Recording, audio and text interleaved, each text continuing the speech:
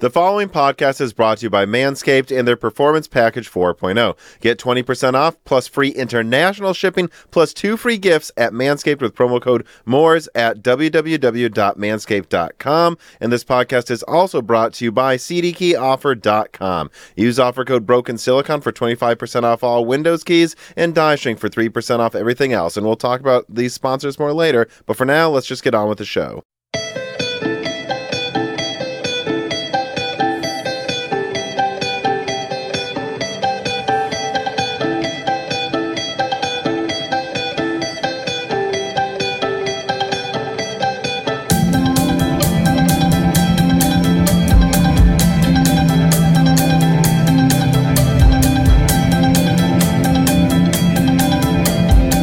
Welcome to Broken Silicon, a gaming hardware podcast. I am your host, Tom, and today, as I am actually for 3 weeks in a row now, joined by my co-host, Dan. Indeed, 3 weeks. It's the first time I think I've ever done 3 podcasts in a row. No, I don't think it is. Remember when I was moving to Nashville and you did that shorter news episode where we talked about the 3070 Ti? Yeah, I guess it's a thing that's going to happen every once in a while. Yeah, that was, a very chaotic time where I decided to move from Peoria, Illinois to Nashville, Tennessee in 1 month, including selling my house, choosing a house, and moving into a house. Yeah, you definitely speed ran moving. I just, I told my family, being like you, our parents and some friends, I just have a feeling that I'm going to move early next year, and once the decision is made, it will be made, but it will not be made until it is made. And yeah, I mean, that was a shorter episode, but it turned out fine. And the good news was the Airbnb I was staying in had excellent acoustics. I remember it's just blown away by how good those acoustics were. I forgot there was an episode that you recorded in an Airbnb. Yeah. Well, and I also remember one of the nights I was there, it's 4 nights total, I think. I was playing Deep Rock Galactic with you and our friends, and I was like, so guys, at some point while we're playing, I will disappear to talk to a realtor about signing closing documents in the middle of the night. And that did happen. Yes, it did. But that is not what happened last week. Last week, we had the guest cancel last minute due to personal issues. Daniel Nenny, I'm sure he'll be on later this year. I was able to get a server engineer on to talk about half of the subjects me and Daniel were planning to talk. And the other Daniel, you came on in the beginning to address a couple of reader mails that I thought I could answer well instead of me and Daniel Nenny. And then just some stuff about the 7600 XT. To rope you dang gamers into listening to me talk about server stuff. Gamers don't want to hear about servers, though, apparently. You got to trick them. You got to trick gamers. You got to go, this is actually about this. Oh, surprise. Sierra Forest is 288 cores. Gotcha. It did successfully seem to do it again in some content this week, which we'll get to. But before we do that, let us read an opening reader mail here. QH Freddy writes in and says, also a Sony Xperia 552, that is, user. And I really do like this phone.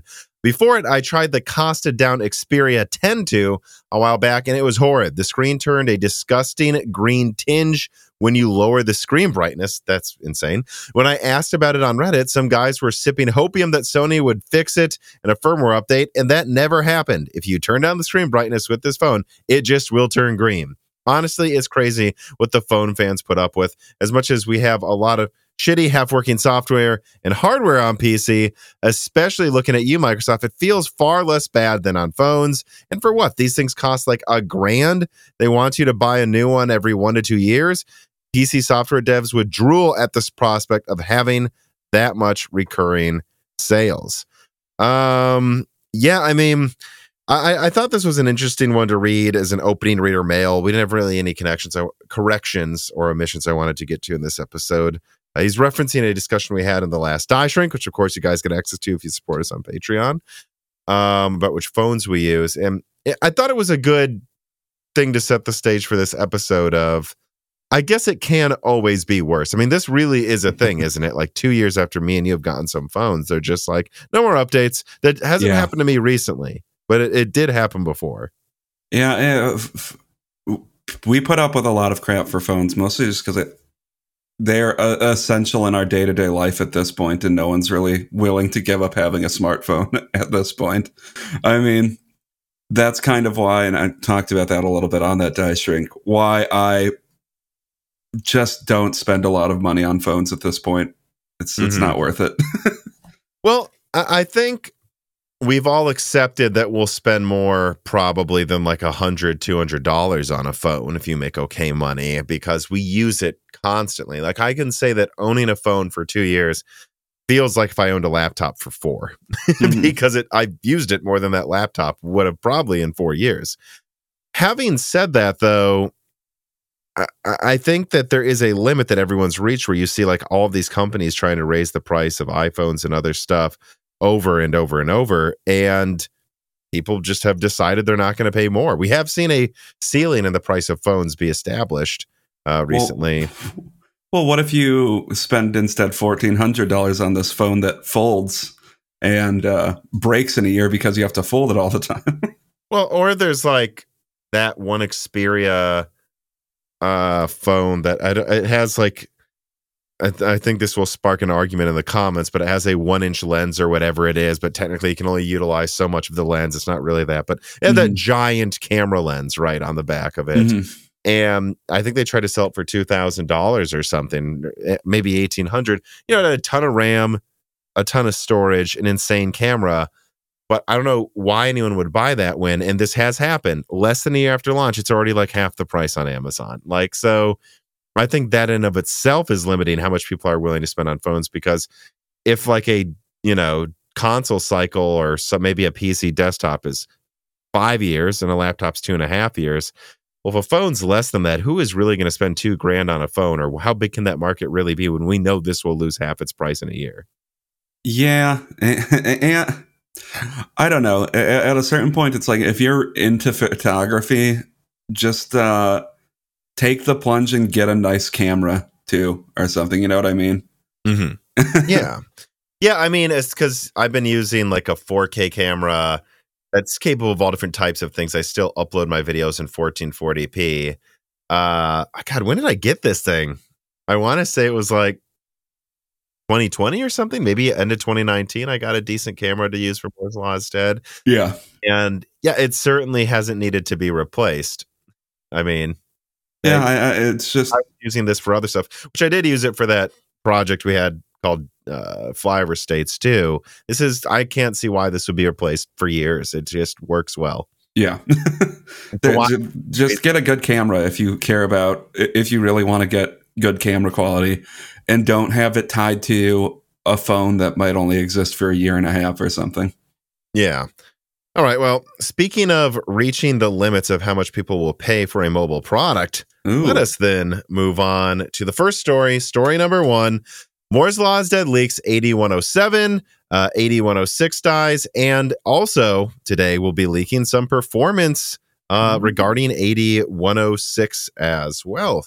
So on February 2nd, Moore's Law is Dead tweeted out the first die shots of 8107 and 8106. The notables include that 8107 die is between 150 to 160 millimeters squared, which is a tad bigger than what most people are expecting, at least from what I saw Googling around.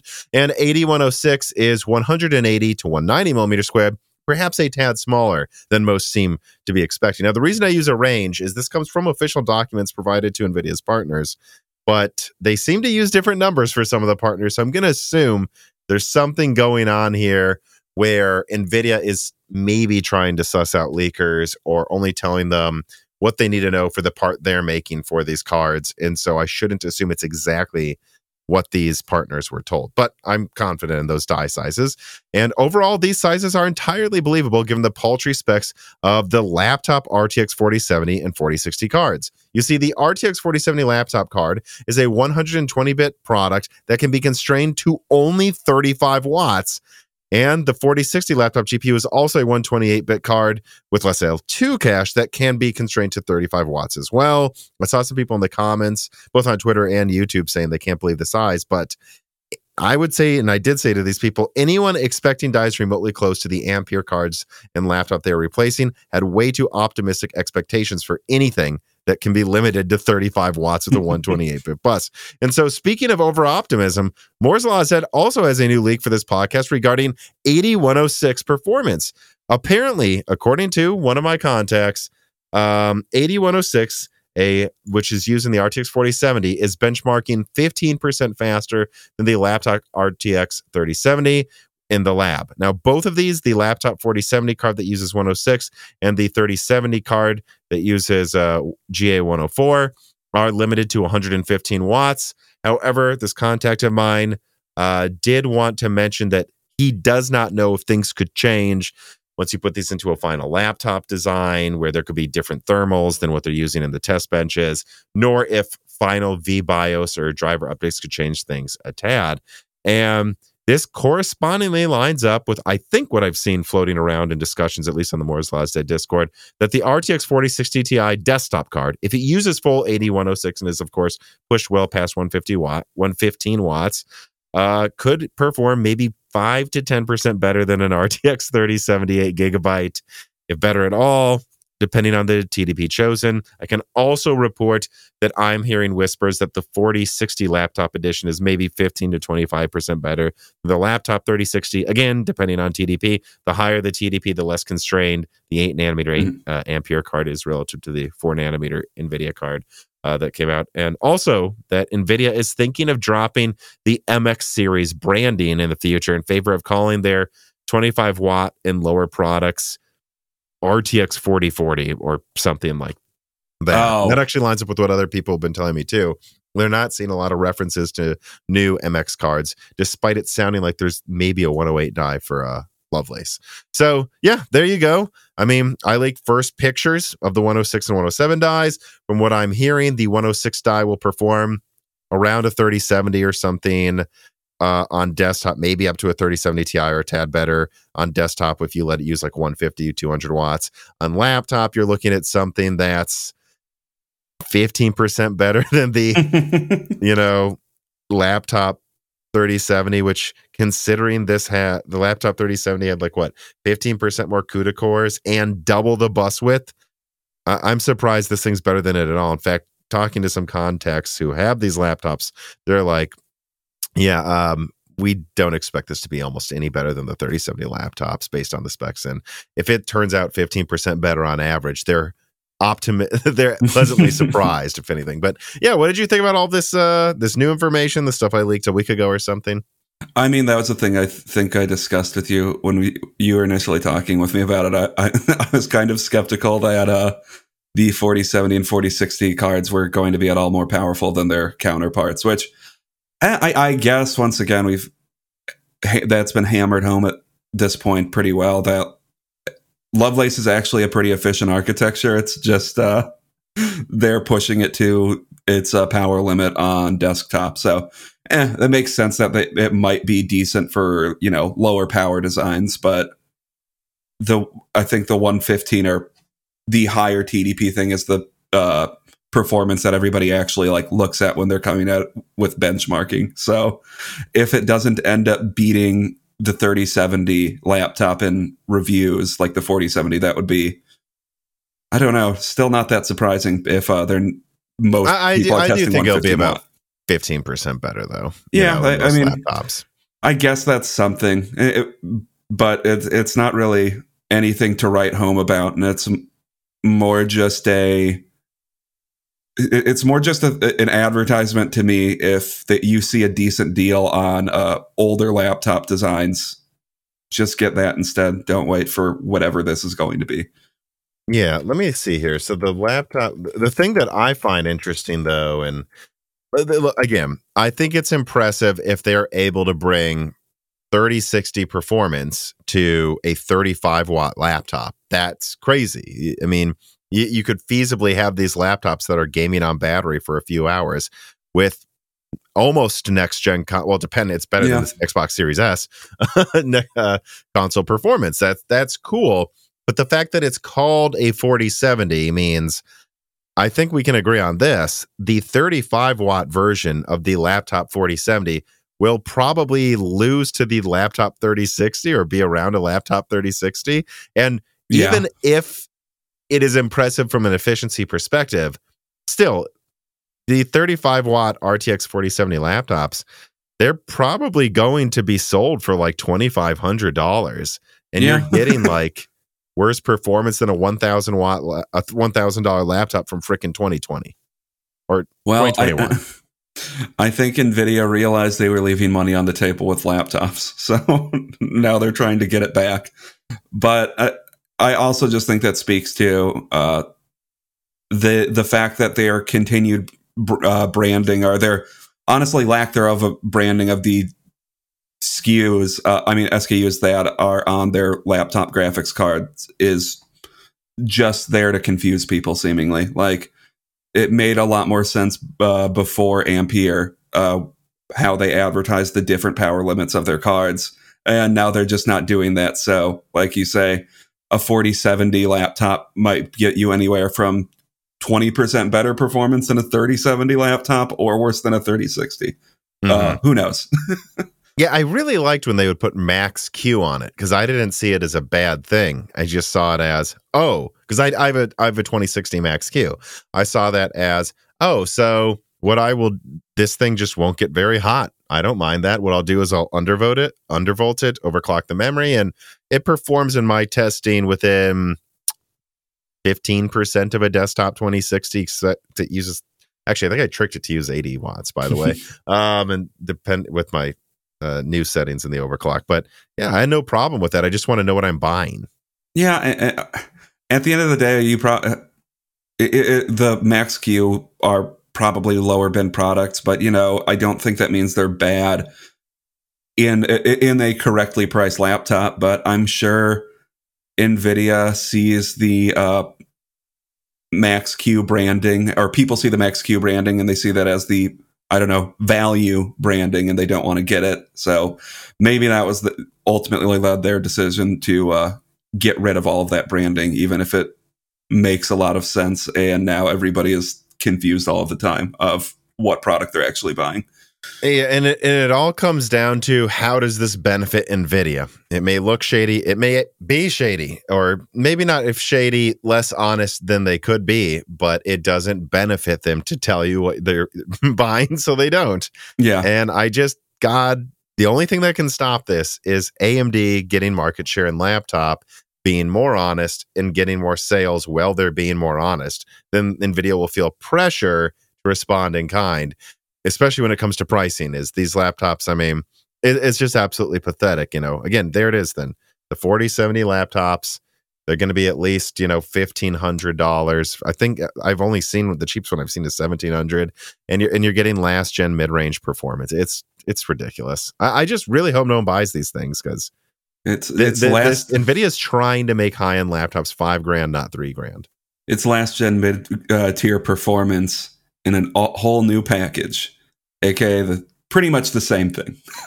Now, having said all this, I don't remember where, but I saw at least some discussions in the Moore's Law's Dead Discord about, the RTX 4060 Ti desktop edition possibly using full 106 instead of cut down 104 like last gen, and seeing this performance. So what? We got the 4608 CUDA core 106 die performing about 15% better than a 5120 CUDA core Ampere die at the same power. So it stands to reason, push this to like 150 watts. And I think you'll get something that's, once you adjust both of them and consider the desktop 3070 and more CUDA cores, it's probably a hair better than a desktop 3070 or around there. Yeah. Sounds about right to me for what they'll call 4060 Ti. Don't you think? Yeah, I'm trying to think. Yeah, that'll probably be a 4060 Ti, right? The only other option is a 40... if they called it the 4060, I would be happier, but will they? If they called it a 4060, they might be calling something what it should actually be called. So, God forbid they do that. And if I go to...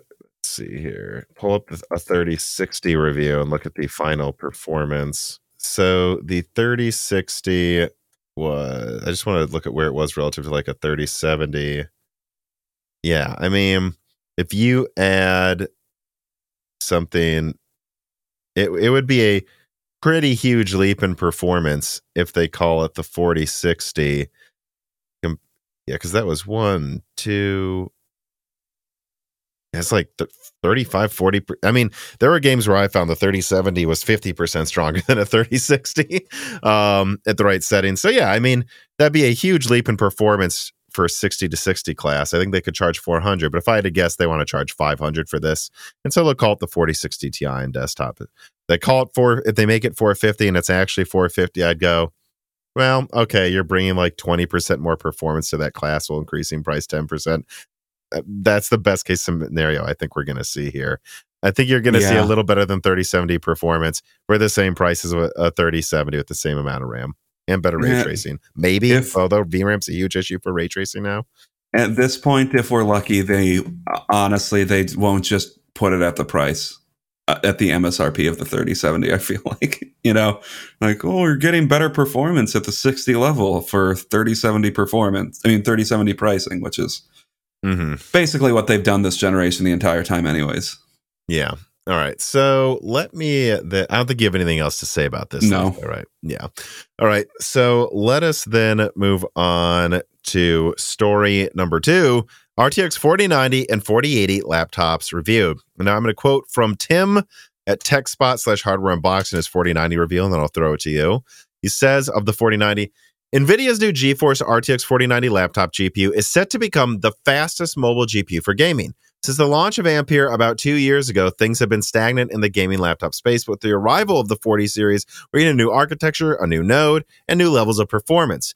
The 4090 laptop chip is built using 8103 silicon, the largest that could feasibly fit in a laptop form factor, given constraints to size, power, and cooling. This leaves the 4090 laptop with 9,728 shader units, the same number as the desktop 4080, as well as several other specs that are shared between these two, such as the 16 gigabyte memory capacity and 256-bit bus. Checking out 4K performance, which essentially removes all CPU limitations across the game's benchmark. At the resolution, the 4090 laptop GPU was at 4K resolution. It was an average 58% faster than a 3080 Ti laptop, including large gains in titles that were previously a bit CPU limited. With some titles hitting a 70% increase and a minimum of a 45% uplift over the 3080 Ti, the 4090 laptop does make 4K gaming on laptops more of a reality. Most titles hit 60 frames per second on average at 4K using the 4090 laptop with rasterization. There is no doubting the 4090 laptop GPU is extremely powerful and opens up new possibilities for laptop gaming with 50 to 60% performance improvements over the previous gen laptop flagship, and it is perfect for 1440p high refresh rate gaming. However, comparing these prices to last generation GPU models, NVIDIA launched the 3080 Ti laptop GPU starting in $2,500 laptops. And these days, you're looking at spending about $2,300 at the lowest, although I've seen them getting towards $2,000 now, by the way. And these days, you're going to be looking at spending, you'll be offering 50 to 60% more gaming performance in GPU limited scenarios for 50% more money. Yes, there's a huge generational leap in performance, but it's hard to get all that excited when it doesn't seem to come with any pricing improvement at all. You're thus faced with spending more money in line with the speed increase. Bottom line, the performance on offer is excellent. The hardware is clearly very good. It's fast, efficient, and very impressive. But in this size of laptop, the absurd prices we're looking at, it's hard to recommend it to most gamers. With demand for consumer PCs falling, we think flagship 4090 powered laptops are going to be a very tough sell in any significant numbers, despite what NVIDIA clearly wants here. So that was, a write-up from TechSpot on the 4090. I assume you looked around at 4080 laptop reviews as well. We talked about the specs. We talked about the announcements in previous weeks. What do you think of the final reviews of the 4090 and 4080 laptop cards? I mean, they're the 4080 and 4070. The 4090 and 4080 laptops are basically 4080 and 4070, and they've just rebranded them a thing up, which, that's why you're getting two things called a 4090, one performing 60% better than the other one, because this is a power limited 4080, like exactly a power limited 4080. So you're going to get something that's worse than a 4080, and I guess you're going to have to spend what, $3,000 at the lowest end for that? For the 4090, Yeah. I can't find one that's cheaper than 4,000, Dan. Okay, so 4,000. So great. Fact, let me try to keep talking, but I'll look. I know of one website that seemed to have the cheapest one I could find. It's just there's not much to say about like performance when you're charging, according to Tim, 60% more for 60% more performance than the 3080 Ti. Nothing that much new has really been added to the table with that in mind, especially when you're at like lower tiers of performance, because essentially below this, you're not going to have anything new that you couldn't have gotten before. So, I mean, I guess it's cool that the 4090 laptop brings a new level of performance to laptops that you previously couldn't have gotten. But beyond that, the 4080 and below laptop are kind of uninteresting cards to me, because all you really have is something that's already existed at the same price performance with, I guess, DLSS 3 added. So you can, I don't know, play Cyberpunk's 2077 at a playable frame rate if you want to turn on ray tracing. Yeah. And by the way, just to confirm, on Exotic PC, they sell Sager/Kivo rebrands or restickered, you might say, laptops with the 4090 and a 4K 144 hertz display and a i9 13900HX for $3,300. So, you know, you can get a 4090 laptop for $3,300 here on Exotic PC, which I bought from them before a long time ago. But it is worth pointing out that the way Sager gets these laptops to have these specs at this price is the thing has a less than 2-hour battery life. So I'm just letting you guys know, like, if you buy this, yeah, you get an i9, Raptor Lake i9 and a 4090, but it like, I'm not talking about gaming. I'm talking this thing lasts 2 hours on battery. They massively cheap out on some components to get you the highest specs in a laptop. So I think in reality, for a decent quality one with okay battery life while you're not gaming, you're looking at $4,000. I mean, it's conceivable you'll get it for less, but it's about $4,000. Looking around at like 3080 laptops, 3080 Ti laptops, sorry, most of them are still selling for like $3,000 at the lowest end. If you want to really customize down your specs, you can get it to like $2,500, I guess. But I would guess the 4090 laptop, most are probably going to be somewhere, now looking at the landscape, are going to be somewhere between like what, $4,000-$5,000. You know, cheap car level pricing. Yeah, and you know, this is something we talked about on previous Broken Silicons when they announced the starting at pricing. You know, I asked people like Micro Centers, Newegg's, OEMs, how many of these are you planning to sell? And they're like, well, you know, not as many as our mid-range ones. And I said, right, but like you just told me you have like 10 models that cost over $5,000. Usually it's like one per company or something. And so there's no way around it, though. They plan to sell you something that loses to a 4080 for $4,000 to $5,000 in high numbers, or there wouldn't be so many different models with it, right? Like, I mean, I'm trying to think of like a parallel, but it's like when you see tons of marketing for an RTX 4080 and 30 different AIB designs, they were hoping to sell a lot of them. It wasn't like the RX 6700 where AMD practically doesn't acknowledge it exists and there's like 2 models to choose from. You know, I guess their argument though is what, if you have a 4080 desktop build, that's going to run you what, probably $3,000 at the minimum, 2 to 3, yeah, I'd say. Well, if it's focused on gaming, yeah. If it's focused on gaming, I guess if you get like a 7700X with that or 7700 even, you could save some money. But as far as I'm aware, comes with money now from Micro Center. Yeah, they're actually paying. They're getting like $300. We'll talk about it later. They're like $300 with free RAM at some places. So they're actually paying you to take 7700s now. But yeah, I guess that's true. But like, so the premium over laptop, the same level of performance on laptops still is like what 40 to 50%, which I think is their argument is, yeah, you're getting a decent panel with it and portability. So yeah, I'm not against this. laptops having a premium for the portability and the bidding. It's just so insulting of like it literally is the same specs as a 4080. Call it a 4080, put it in a $2,000 laptop. It's expensive, but I'm not going to say it's insane. But the second you start putting, like we're about to see, I mean, the 4070 laptop card has a die size less than half as big as the 3070 laptop card and the same amount of RAM. For sure, that costs less than a 3070 laptop to produce. And they want to sell it for more. And it's just, I don't know. I think, I just think it's absolutely ridiculous. And it turns into us beating a dead horse here. I really don't know what to say about these laptops. It's like, I'm not surprised they're efficient. I'm not surprised at their level of performance, but they are named like cards they're not, and they cost maybe 30, 40% more than they should. Yeah. The only problem, it just feels like beating a dead horse talking about it, like you say, at a certain point, because, I mean, yeah, they cost 30 to 40% more than they should, but if they price them lower, it's like, well, now we have to just talk about how basically everything on the market probably costs 30 to 40% more than it should.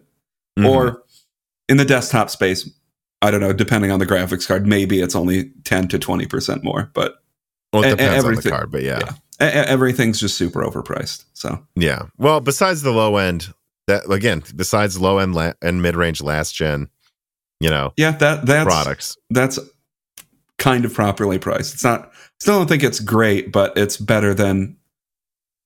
It feels like a huge relief after 2 years of whatever was going on before Lovelace and RDNA 3 released. Well, speaking of relief, I believe AMD felt some relief when they released their Q4 2022 earnings, or certainly their investors may have. What do you think?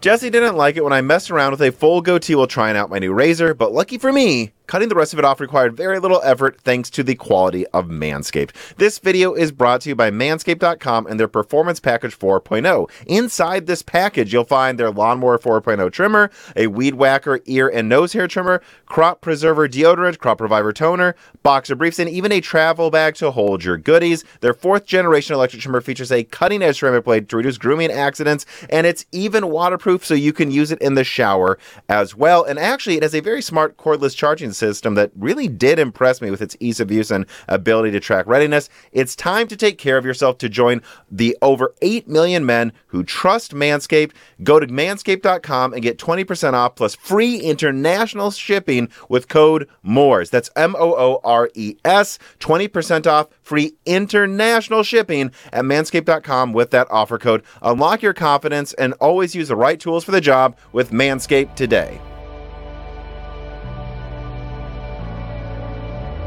Let's get then to story number 3. AMD beats Q4 earnings expectations, projects slight decline in Q1 this year. On January 31st, AMD announced that revenue for the fourth quarter of last year was at $5.6 billion, gross margins were at 43%, operating losses of $149 million, and net income of $21 million, and diluted earnings per share of about 1 cent. Lisa Su, CEO of AMD, stated that 2022 was a strong year for AMD as they delivered best-in-class growth and record revenue despite the weak PC environment in the second half of the year, and that they accelerated their data center momentum and closed strategic acquisition of Xilinx, significantly diversifying business and strengthening their financial model. Although the demand environment is mixed, they are confident in their ability to gain market share in 2023 and deliver long-term growth based on their differentiated product portfolio. For the first quarter of 2023 this year, AMD expects revenue to be approximately $5.3 billion, plus or minus $300 million, which is a decrease of approximately 10% year over year. Their year-over-year client and gaming segments are expected to decline, partially offset by embedded and data center segment growth. AMD expects non-GAAP gross margin to be approximately 50% in the first quarter of the year. So, yeah, a rough end to 2022 for AMD, like most companies in semiconductor. But overall, most analysts that I talked to and saw online talking about it were impressed by how well AMD has done compared to its competitors, and pleasantly surprised by AMD's modest warnings of a slight decline in quarter one of this year compared to Intel, who is worryingly vague about what they expect in quarter one, but warning of a even worse quarter than last quarter. This is a stark difference to the forecast AMD has given. So, what'd you think, Dan? To me, it just looks like if you're looking at AMD's stock over the past quarter, it kind of looks like their expectations were more so than anything were just more properly set. Like they didn't have a great earnings call per se. No. It's just this is what they expected. So I mean, like looking at their stock, they dropped over the course of Q3 2022, and then they jumped up 10% again the day after the earnings call, which to me just says it's pretty typical of an AMD earnings. Hey, less bad than we thought it would be. Yeah, and yeah, you said that it's like things were how they expected, not good, but not horrible. That is very different than Intel, who, and this is why I feel like we have to cover AMD's earnings here. And I'm sure in some Broken Silicon content, we'll talk about NVIDIA's, which comes out, I believe, around when this podcast drops. You know, or maybe a week after this podcast drops. Maybe I'm misremembering. But, you know, Intel said they'd have a bad quarter four, and then it was catastrophic. AMD said, we expect some decline. It was a slight decline, and they think quarter one will be fine. And everything I'm hearing about Intel's quarter one is that it's not going to be fine, that if you thought quarter four was bad, just get ready for quarter one. And in fact, I think that's because they're kind of like moving some things around so they wouldn't get reported until quarter one. I'm kind of still hearing they're doing the same, especially with layoffs for quarter two. So I really don't think we're going to see the rock bottom of how bad things are actually going for Intel until quarter two. And it doesn't seem like things are horrible for AMD. They're taking market share. They're down in the markets everyone else is down in, but not down by that much. Mm-hmm. And yeah, I'm looking at NVIDIA. NVIDIA's is the 22nd, Tom. Okay, so I remember they're correctly by the end of my talking. And their expected earnings per share are 80 cents. Mm-hmm. So yeah, I don't know. AMD, good earnings call in the moment. It just doesn't necessarily speak to, you know, them doing super well. They're just, this is better. This is better than what a lot of people expected. Which, yeah, that seems a lot better to me than overshooting expectations. Like, I don't know, often seem to happen. Mm-hmm. But yeah, it is clear that they're just going to accept. They're going to keep good margins, but they're going to accept lower ones. Like what we're seeing in the pricing of the products we're going to talk about now. In story number 4, AMD Zen 4 X3D product pricing and launch dates announced. On February 1st, AMD announced the retail channel pricing of its upcoming Ryzen 7000 X3D Zen 4 line of AM5 processors. Specifically, AMD announced retail availability from February 28th onwards this year for the Ryzen 9 7950 X3D and 7900 X3D. That 16-core model will cost $700. The 12-core model will cost $600. Meanwhile, the 8-core 7800 X3D launches on April 6th for $450. And while this pricing is, at least in this writer's expectations, totally predictable for the 16-core 7950 X3D, dropping at $700, the same price they launched the non-X3D versions months ago. The 7900 X3D and 7800 X3D do seem about $20 to $100 more expensive than expected. Like, I would have expected the 16-core or the 12-core X3D model to maybe be $550, $500, and the 8-core to be $400 to $420 or something like that. Although it's unlikely they will have any real challenger from Intel in these segments of gaming, so that's probably why they're more money than expected. And if people want to save money, AMD is probably going to point to the 7700X, which, as we've already joked about, is gravitating towards $300 anyways. So yeah, I mean, we've been talking about Vcache forever. Of course, I leaked its performance for the Zen 4 mid last year or something, and then they confirmed that recently, and then they didn't say the prices yet. Now we know the prices. Now we know when it's coming out. What do you think about Zen 4 X3D? 7950 X3D pricing is good. I think, like you said, the other two are a little disappointing. I was hoping that they would go for the, I don't know, like $20 cheaper than the I was hoping like the 7800 X3D would be like, I don't know, $20 to $30 cheaper than the 7900X, but I guess what they're doing is saying pick one of them. Well, and that's a sales model that has worked well for Zen 3 as it continues to sell in their budget, lineup below AM5. They've priced the 5800X 3D the same price as the 5900X. Which one do you want? Do you want 20% better gaming performance, or do you want 50% more multi-threading? Up to you. You decide. I guess that's just AMD saw that and saw that they both sold really well at the same price to the people that wanted each one. So I think that right there explains it entirely with the 7800X 3D and the 7900. But I gotta say, the 7900X 3D at $600, I guess it's the same thing. Again, it's like you get Vcache and 12 cores, or you get all 16 cores with the 7950X 3D. But that one does seem a little odder to me. But it's really the same pattern, I guess.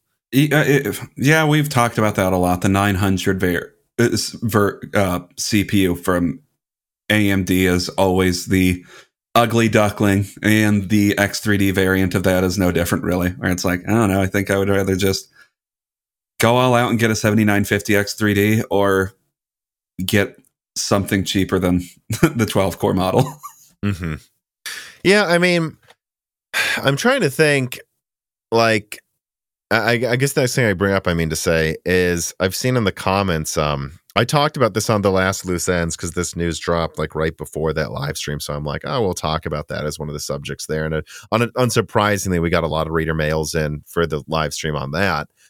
And there was, in the comments section on YouTube, there are people like, wait, this guy thinks Zen 4 X3D could beat the i9KS by 20%.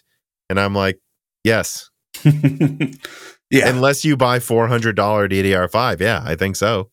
Yeah, I don't know why that's a shocker to anyone, but 79. There's some bizarre defenders of the insanely priced i9 13900KS nuclear reactor CPU that requires a graphics card's worth of money in RAM just to get it to beat the i9K by like 5%.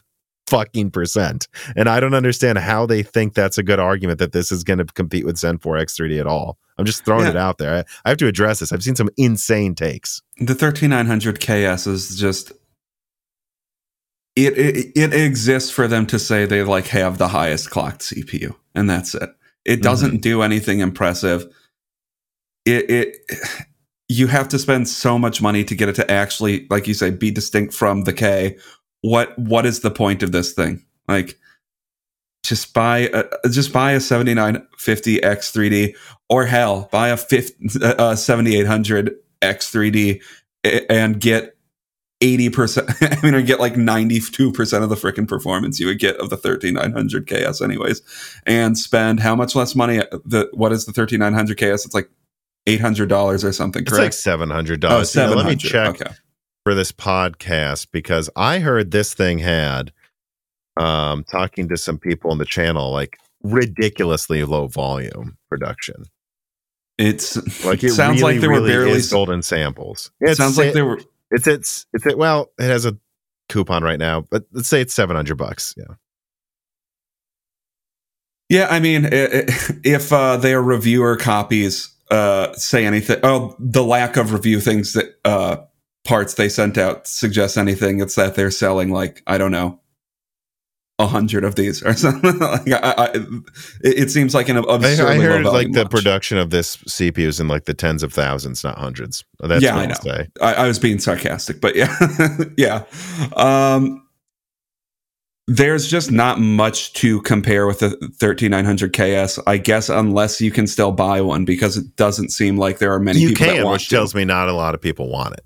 You know? So I mean, it makes sense that not a lot of people want it, because it doesn't really do anything unless you want to spend a graphics card on RAM or something. Yeah, and like, I don't know, get a custom cooling solution, because that's basically your only option for actually cooling that freaking thing. Mm-hmm. And yeah, I mean, like, just to be clear, like when I look at an 11 game average with a 4090 and 1080p, who is gaming in 1080p with this graphics card, and you compare the 13900KS with 7200 DDR5 is like 5% faster than a 7700X or something.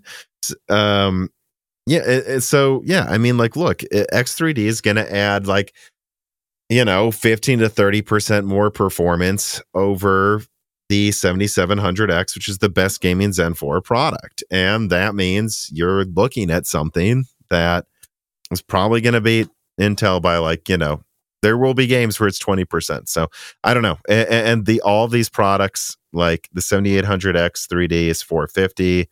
The 7900X 3D, which actually has barely less cache, by the way, I've noticed, than the 7950X 3D, meaning that either they're using a full 8-core CCD with Vcache plus a 4-core CCD for the 12-core, or more likely, I think, they're giving the full Vcache layer on top of a 6-core CCD. Yeah, which means that's what it'll be excellent at gaming, So yeah.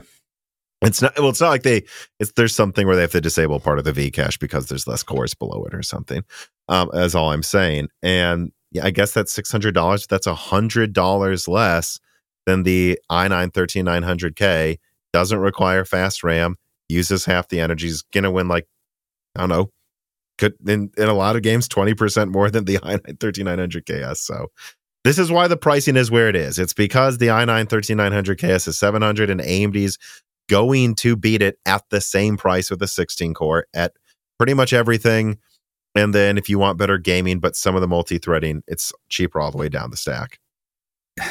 Yeah, I mean, I think we discussed that when the non-X versions came out too. It's just the X3D combined with the non-X variants of all the models that they put out for those. Just top to bottom makes the Raptor Lake stack look stupid, and I think I'm not sure if it quite does yet, but it kind of puts the nail in the coffin for like the 5800 X3D as well, in my opinion. Although platform cost, I guess, is still probably lower.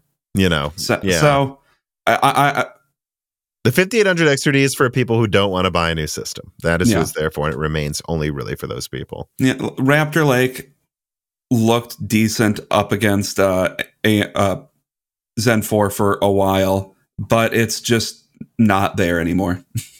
Well, those prices are dropping too. We'll get to in the next story. The only other thing I wanted to bring up about this is just keep this in mind. Zen 4 X3D, just like the i9 13900KS technically right now, is there for people that want the best gaming performance and will pay extra for it now. I remember a lot of people I talked to last fall weren't sure if they should wait for the X3D Zen 4 or just build now looking for a deal. And then a lot of people just chose to build now once they saw the Micro Center deal for 32 gigabytes of free RAM. And the deciding factor they made is, well, okay, I can wait for Zen 4 X3D in the first half of next year. But then by the time that's out, won't it just be like 1 year from Zen 5? And then once that's out, will I not just be waiting for the next thing after that, like Arrow Lake or something? Like, I can continue to wait to build my system or not. But at the end of the day, the 7700X with RAM, it's going to destroy every game at 200 hertz anyways. Like, what am I waiting for that won't be better a year after that? The funny thing is that for the people that did wait for Zen 4 X3D, I do have to point out that CPUs do keep getting cheaper, though. And you don't have to buy this. Like, if you think the 7800 X3D is expensive at $450, okay, well, right now at Micro Center, I think you can get the 7700X for like $300 with free RAM. So just remember that even though you could have built sooner, these other products still crush 240 hertz gaming, and now they're cheaper. You don't have to get the best gaming performance that is kind of just there to create coil wine right now, from what I can tell. Well, yeah.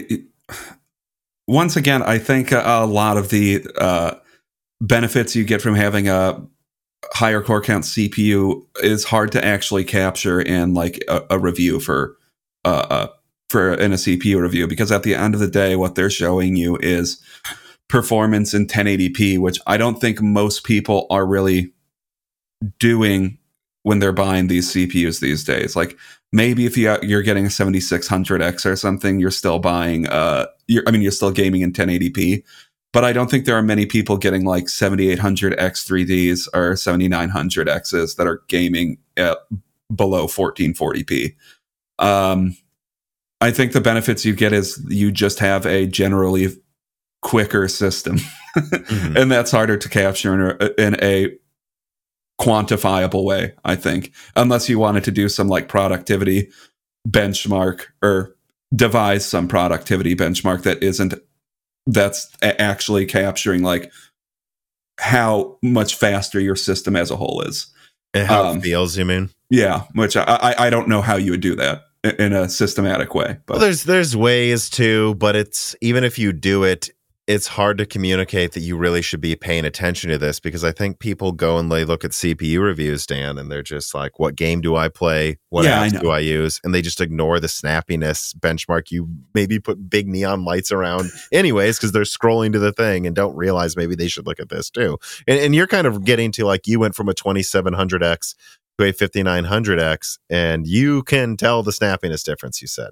Yeah, it's just the system just works better now. It loads everything faster, and it's not like your CPU is at 100% usage all the time before. Yeah, and sometimes, I mean, in games, obviously, compared to the 2700X, I'm getting way better frame rates in a ton of games because, yeah, I was definitely CPU bound in some games. But generally speaking, it's like if you have a high performing GPU, what you're really you're going to be GPU bound most of the time anyways, except like in a few scenarios where you have like a 4090, you might be CPU bound in 4K in some games. But generally speaking, it's just these CPUs, like, yeah, you don't need to buy the most expensive part, because what they're capturing in reviews a lot of the time, I think, is a little bit what they're capturing in CPU reviews is more of a proxy for the possible proxy for like the increase in how well your system performs. But it's just not that realistic of a scenario that I'm buying a 7950X 3D with a 4090 and playing that in 1080p. Yeah, that's what you're saying. Yeah. Yeah, I want to get to this reader mail here. QH Freddy writes in and says, why do you think AMD in particular is so eager to make their launch day coverage look bad with inflated MSRPs when they let the prices of their products drift down within months? I thought this was an interesting thing to point out, because we're going to get to it in the next story. I mean, Intel's dealing with some price drops on a lot of products as well right now, given the current market conditions. But it is just such an odd thing to me when we look at how good AMD's margins are, and like how much of that mostly just comes from server anyways. Like, why on desktop do they let these products launch for prices that made absolutely no sense? Like the 7900X XT, like the or 7900X at 550. Like, why not just start with it at 500 or something, and the 7950X at 600, so you make a big splash, get good day one reviews. And this is my argument I keep making. Get people to buy AM5 before Raptor Lake even came out, because they'll probably upgrade to Zen 6 if you do that. I mean, why does AMD keep doing this? It feels like they do make these weird sloppy pricing segmentations, and then prices drop. And if they maybe they could have even held pricing higher long term if they started somewhere in the middle of where it is now and where it started. Yeah. I really can't say I can provide a good reason for why they're doing this. Because you agree, maybe they would have higher pricing long term if they didn't start too high and then have to guess how low they need to go. I mean, I don't know. Do you think there's a chance they just don't know what their own things are worth, and they're trying to, and they're overshooting their value right now? Like that. That's a possibility. They're overshooting what the market will pay for it. I would argue Zen 4 was maybe priced somewhat fairly. Doesn't matter. It seems like most people didn't want it. And even if it's priced fairly, there's a difference between pricing something fairly and pricing it somewhere where people care, when they can already max out games with Alder Lake and Zen 3. Yeah, there's less. There's the message for why you want to get Zen 4 or Raptor Lake is it's kind of lessened when you're already gaming at 4K. Like, 120 FPS in a lot or of games. 170 with Alder Lake. If you pair that with a strong GPU, because like, in benchmarks, we can like split hairs on like, I mean, on reviews, we can like discuss if a CPU is underpowered for reviewing a 4090. But at the end of the day, I think if somebody has like a 12700 or like a 5800X on a CPU and a 4090, they're still going to be satisfied with their performance. Mm-hmm. And you might get 10 frames per second higher or something at like 140 hertz, but I don't think most people care about that. Yeah. Well, and just to go back to what you said, I think AMD isn't sure what their products are worth. I think they thought they could get away with pricing the 7600X at $300 because it was kind of a 5800X 3D, and they had lower power consumption.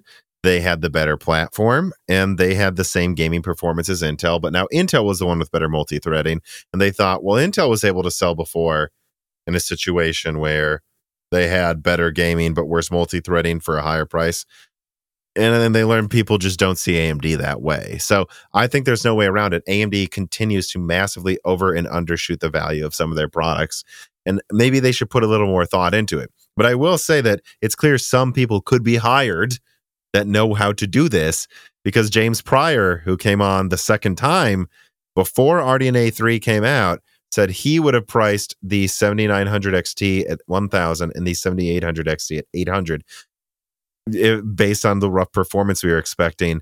And AMD did 900 and 1,000 and had weird naming, and no one bought the weirdly named.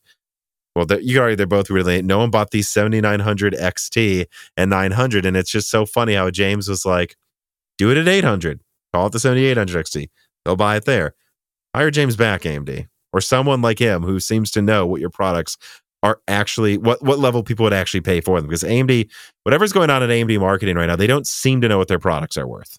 Yeah, I mean, I'll say with Zen, for the pricing didn't initially stand out to me as being particularly bad. I think we're just in a more skeptical market in general than we usually are.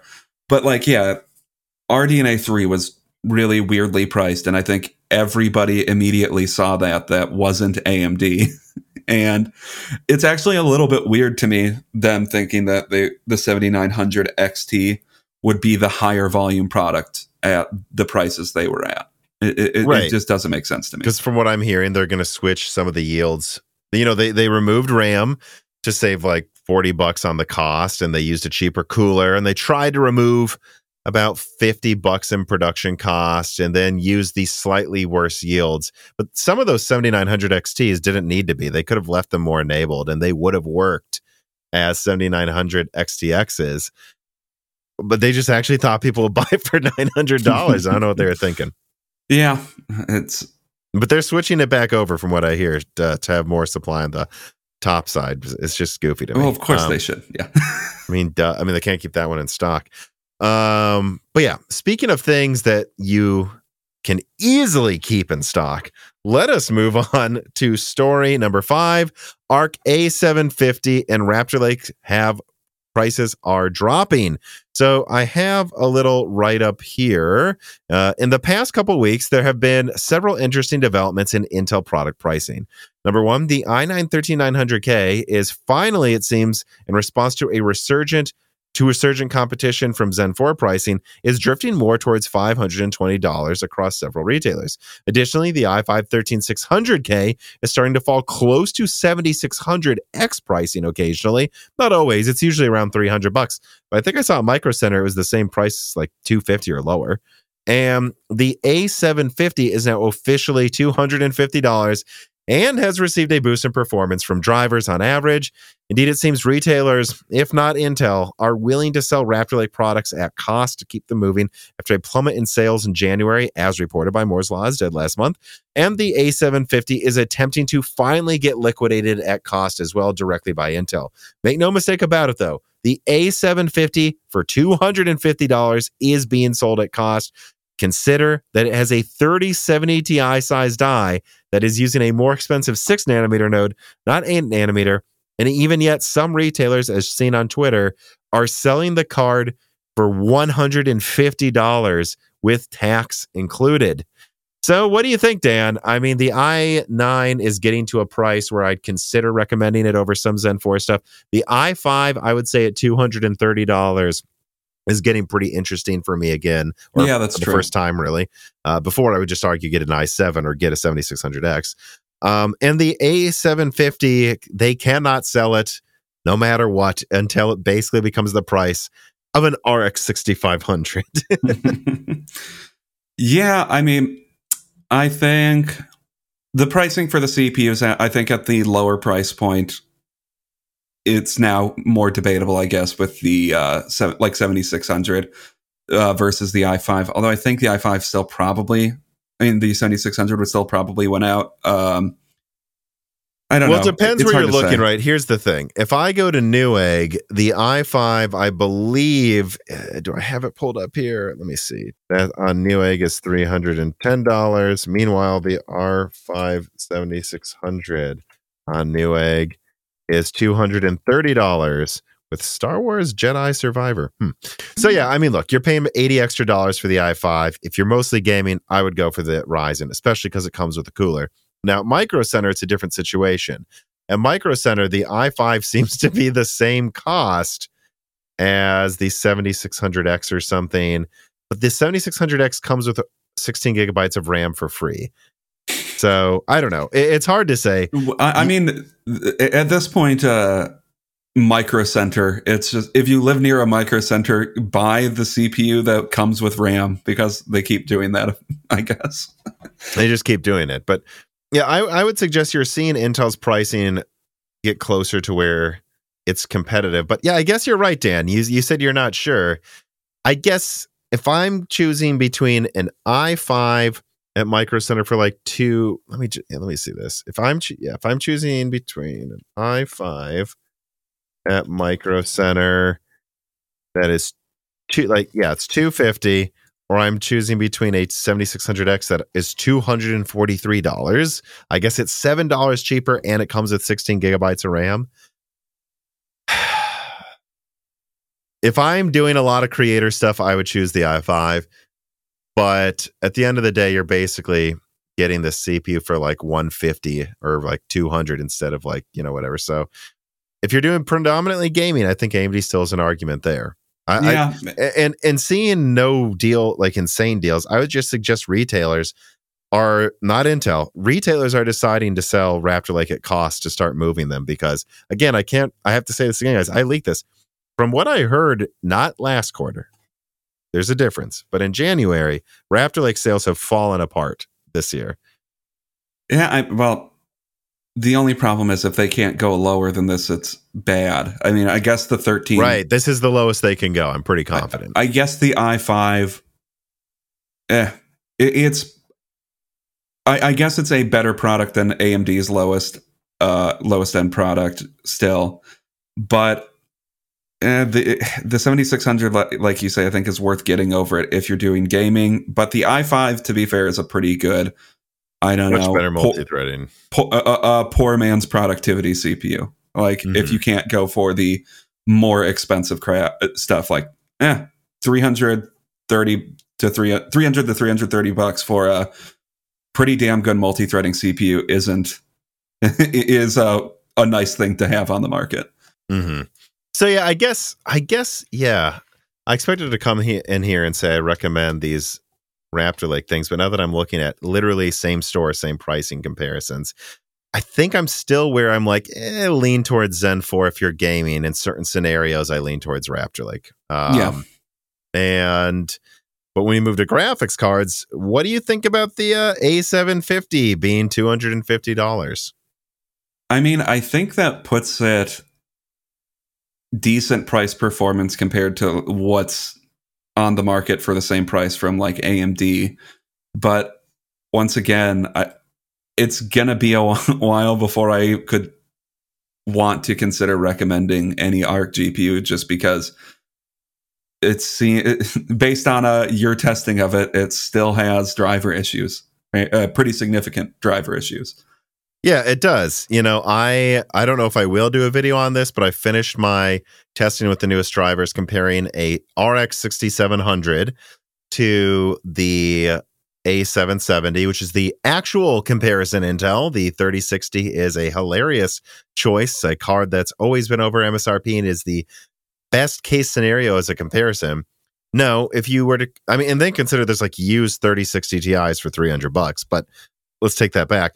There's new 6700s for $320. This is $30 cheaper than the A770. And from what I found in 4K, it's a tie in 1080p. The A770 loses by an absurd margin in some games. Like, it really depends on the games you're testing, but there were some where like it was like really bad performance for the Intel one. Still showing some limitations there at higher frame rates. And I came to the conclusion that like the A770 is like an okay 4K 60 card at this point after the latest driver updates. Okay, 4K 60. But if you're doing any high refresh rate gaming, it just doesn't, it can't do it consistently. There's some limitation there. And there were games that I ran into like Battlefield 2042 where like the performance was awful. Like I wrote down, I'd rather have that 8 gigabyte 6500 XT I tested than this piece of crap. And you know, like there are issues, and I looked it up. This is a common issue. Like I can't open the Intel Arc driver control panel. Like, and I saw guides online on how to fix it, and I said, you know, I've tried a little bit. This is stupid. When I put in an AMD or an NVIDIA card, it works. Panel works. I don't have an issue. And at the end of the day, it's more expensive than the same performance card, the 6700, and the A750 is the same performance as an RX 6600, depending on the resolution. And it's more expensive than an RX 6600, and it's the same amount of RAM. So I just cannot find this argument for where these things make sense. And if anyone, you know, because I see these insane like ARC simps in the comments. I don't know where the heck these people are coming from, but like, guys, if you think everyone's crazy for not buying ARC, tell me why in Japan they're selling it for $150 after tax in bulk. It's because 90% of people realize it's a dumb fucking buy. Okay? It is a dumb buy to get something that's the same performance as a cheaper AMD or NVIDIA card, by the way, depending on which one you're talking about, that has constant issues, and you'll get the occasional game where you get half the frame rate. Yeah, it's just like on average price performance for, well, no, I don't think price performance. On average, at $250, the A750 is a little better and the 6600 and a little bit higher pricing. And then if you in 1440p, not 1080p. Yeah, they're the same in 1080p. Right, and these are not high-end cards. It's just, what are you going to buy? Are you going to buy the same price performance, essentially, spending a little bit more money, and then just sometimes that card just doesn't work? Or are you going to take the slightly lower price, $10 hit to your monthly budget, the slightly lower price for slightly worse performance, and it works consistently in games? I think that's, and this is before we talk about power consumption, which does matter to a lot of people right now. And like one of them's using 50% more energy. Intel is. And in my testing, an idle is like using double the energy of my 4090 sometimes. And there's fixes out there and like BIOS updates they recommended. I'm not doing any of this crap when I don't need to. If I just get AMD or NVIDIA.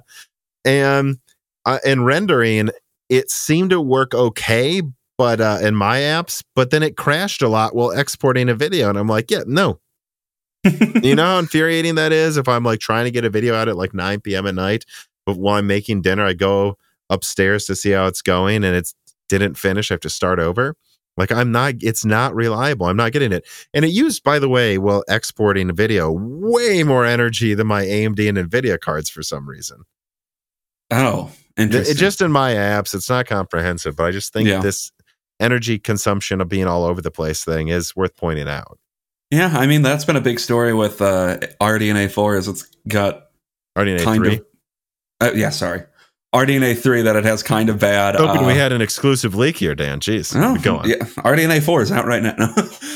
That's been a pretty big story with RDNA 3, that their idle power usage is not good, and it's worth writing about that. But I don't know. It kind of seems like people are giving Intel, or the people that love this Intel card, they're really having to stretch the limits of reasonableness to conclude that this isn't a bad card. It's like, yeah, sure, it has terrible price. Well, finally, not terrible price performance. Sure, it has okay price performance. It doesn't perform consistently, and it uses more energy than its competitors for no reason. But it's their first try, so it's good, I guess. Right, and there's just no way around it. Same performance as competing new AMD cards, more power usage, inconsistent performance that's not reliable. You're paying more for less. Yeah. You're not supporting the underdog. You're supporting the biggest company. You're not saving money. You're paying more than better cards, guys.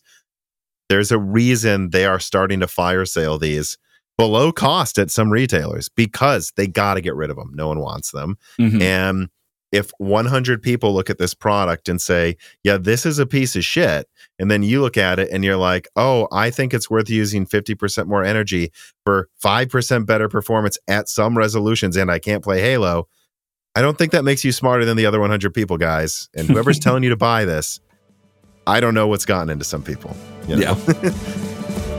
All Jesse wants for Valentine's Day is to get a hold of one of them geese and maybe get some extra naps in. But if you're a gamer like me and you're building a new PC, you probably just want reasonably priced Microsoft keys. And if so, go to cdkeyoffer.com this Valentine's Day. This piece of content is brought to you by cdkeyoffer.com. There's just no reason to pay exorbitant monopolistic prices for Microsoft Office or Microsoft operating systems anymore. Not when you have someone like cdkeyoffer.com, who's been a fantastic sponsor of Moore's Law is Dead for many years now. If you're looking for anything from Steam games, Origin games, Uplay games, or PlayStation keys, or reasonably priced Microsoft software, go to cdkeyoffer.com today, click the links in the description, and use the offer codes BrokenSilicon for 25% off Microsoft keys and DieShrink for 3% off everything else on the website. Don't be like Jesse here, who's chewing on my chair right now. Be smart, don't overpay for online software, and go to cdkeyoffer.com today.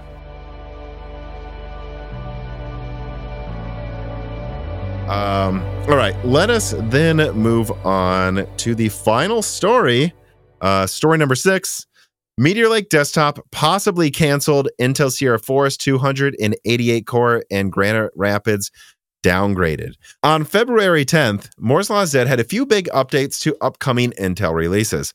First of all, Sierra Forest, an all E-core server architecture that shares sockets with Granite Rapids, SP, and AP, depending on which core count model you're talking about, will now be limited to either 144 cores for the SP socket or 288 cores for the AP socket to avoid delays for a key customer that wants to use an SP design with the 144 core tile. Basically, what I heard, guys, is that one of Intel's most important customers, one that if it left Intel, not only would it be a loss of a ton of yearly revenue, but other people would look at this customer and say, oh, well, if they're leaving this sinking ship, we have to. Mm-hmm. They want the 144 core model that is one 144 core tile and 2 IO tiles. And then any other design they were working on with Sierra Forest that didn't use these tiles, they're axing to make sure it comes out on time early next year. Now, also, Granite Rapids may get downgraded from 86 cores on the SP model and 128 cores on the AP model to just 80 and 128 cores. This is not a change in the design. This is not a change in what the tiles look like. This is just them possibly planning to disable it more on average at first, because they don't want there to be any chance that they have to change something because of yields. They want to announce what it is when it's coming out and not have to change anything. For all this stuff, that is where all these changes are coming from. And I also updated Granite Rapids and Sierra Forest to use the same IO dies, and the IO dies don't have memory controllers on them. The memory controllers are on the core tiles. They will disable or leave them enabled as they need to for the 8-channel SP socket or the 12-channel AP socket. And you can just see how they're just axing anything that gets in the way of releasing their core products. And that also goes for Meteor Lake, which I actually have a new quote I want to put on screen now. An OEM contact told me that as far as they are concerned, Meteor Lake is laptop only. This person told me that they'll let me know if anything changes in the future. But for now, they are expecting to be using Raptor Lake for at least another year in desktop and probably even in the top end laptop models. That means, guys, I leaked there was an 8+16 Meteor Lake design. Then that got axed, and they were still working on a possible 6+16 design. Then that got axed. There is an LGA 1851 platform that will be used by both, or hopefully will be used by both Meteor Lake and Arrow Lake.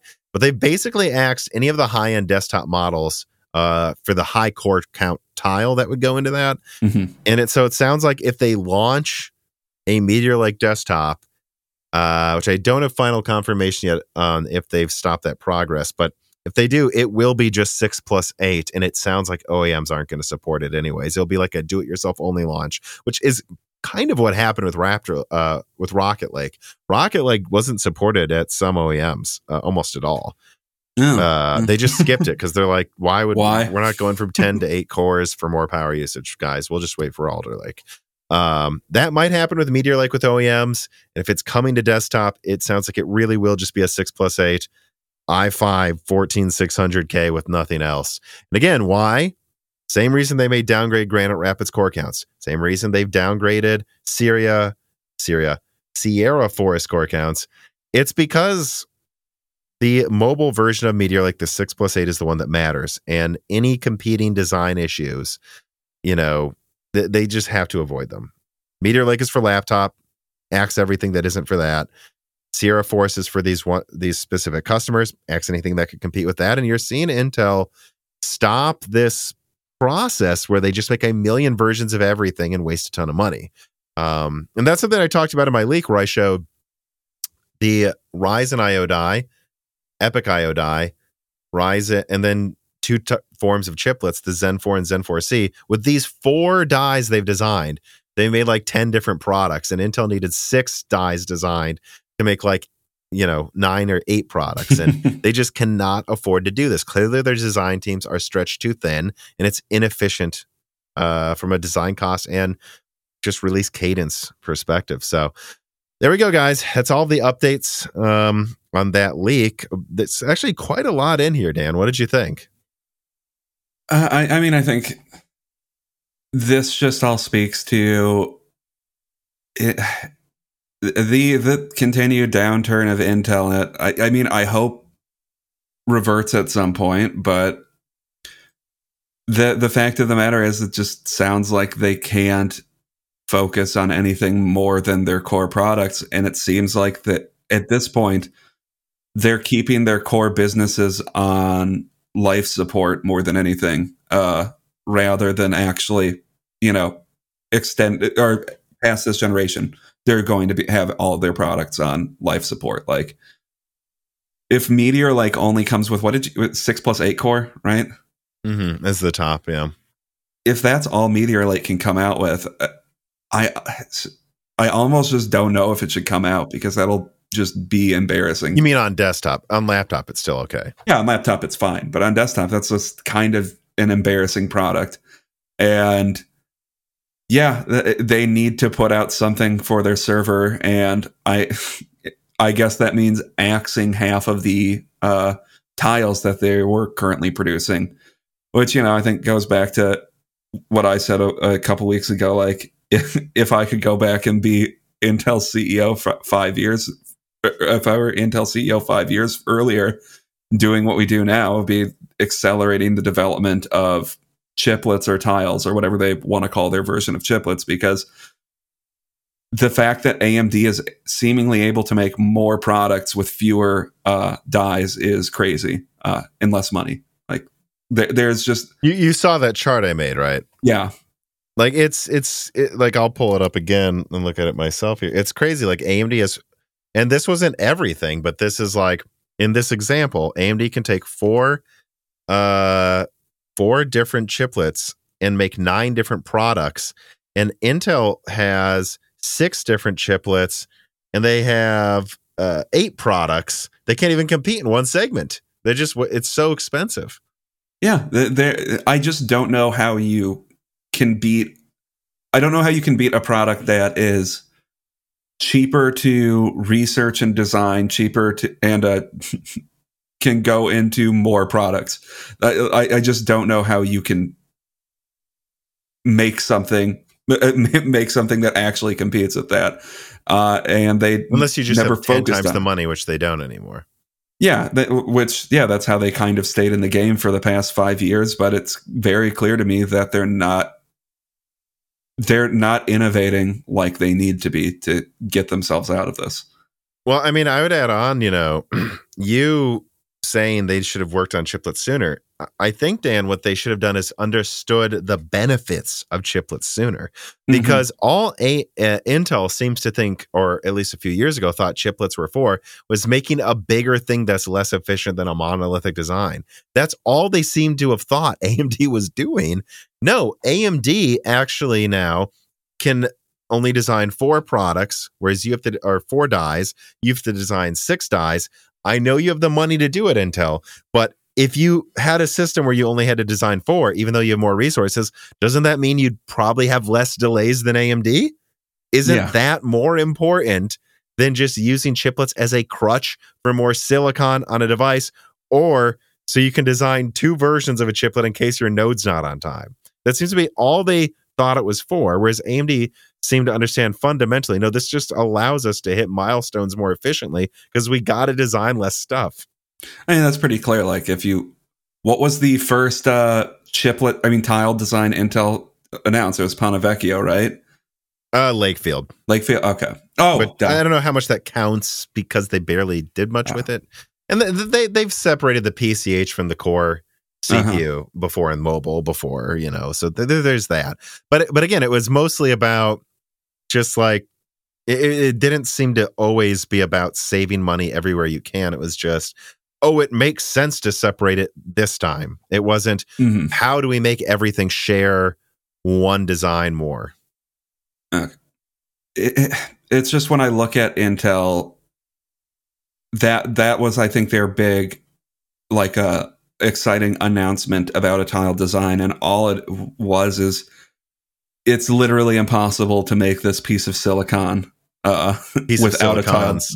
Yeah, without this tile design, because I don't know how much it blows past the reticle limit. I'm assuming a lot, but it's still nowhere to be seen, really. And I think that's kind of speaks well to what Intel has been doing lately. It's just, we don't know what you guys are doing.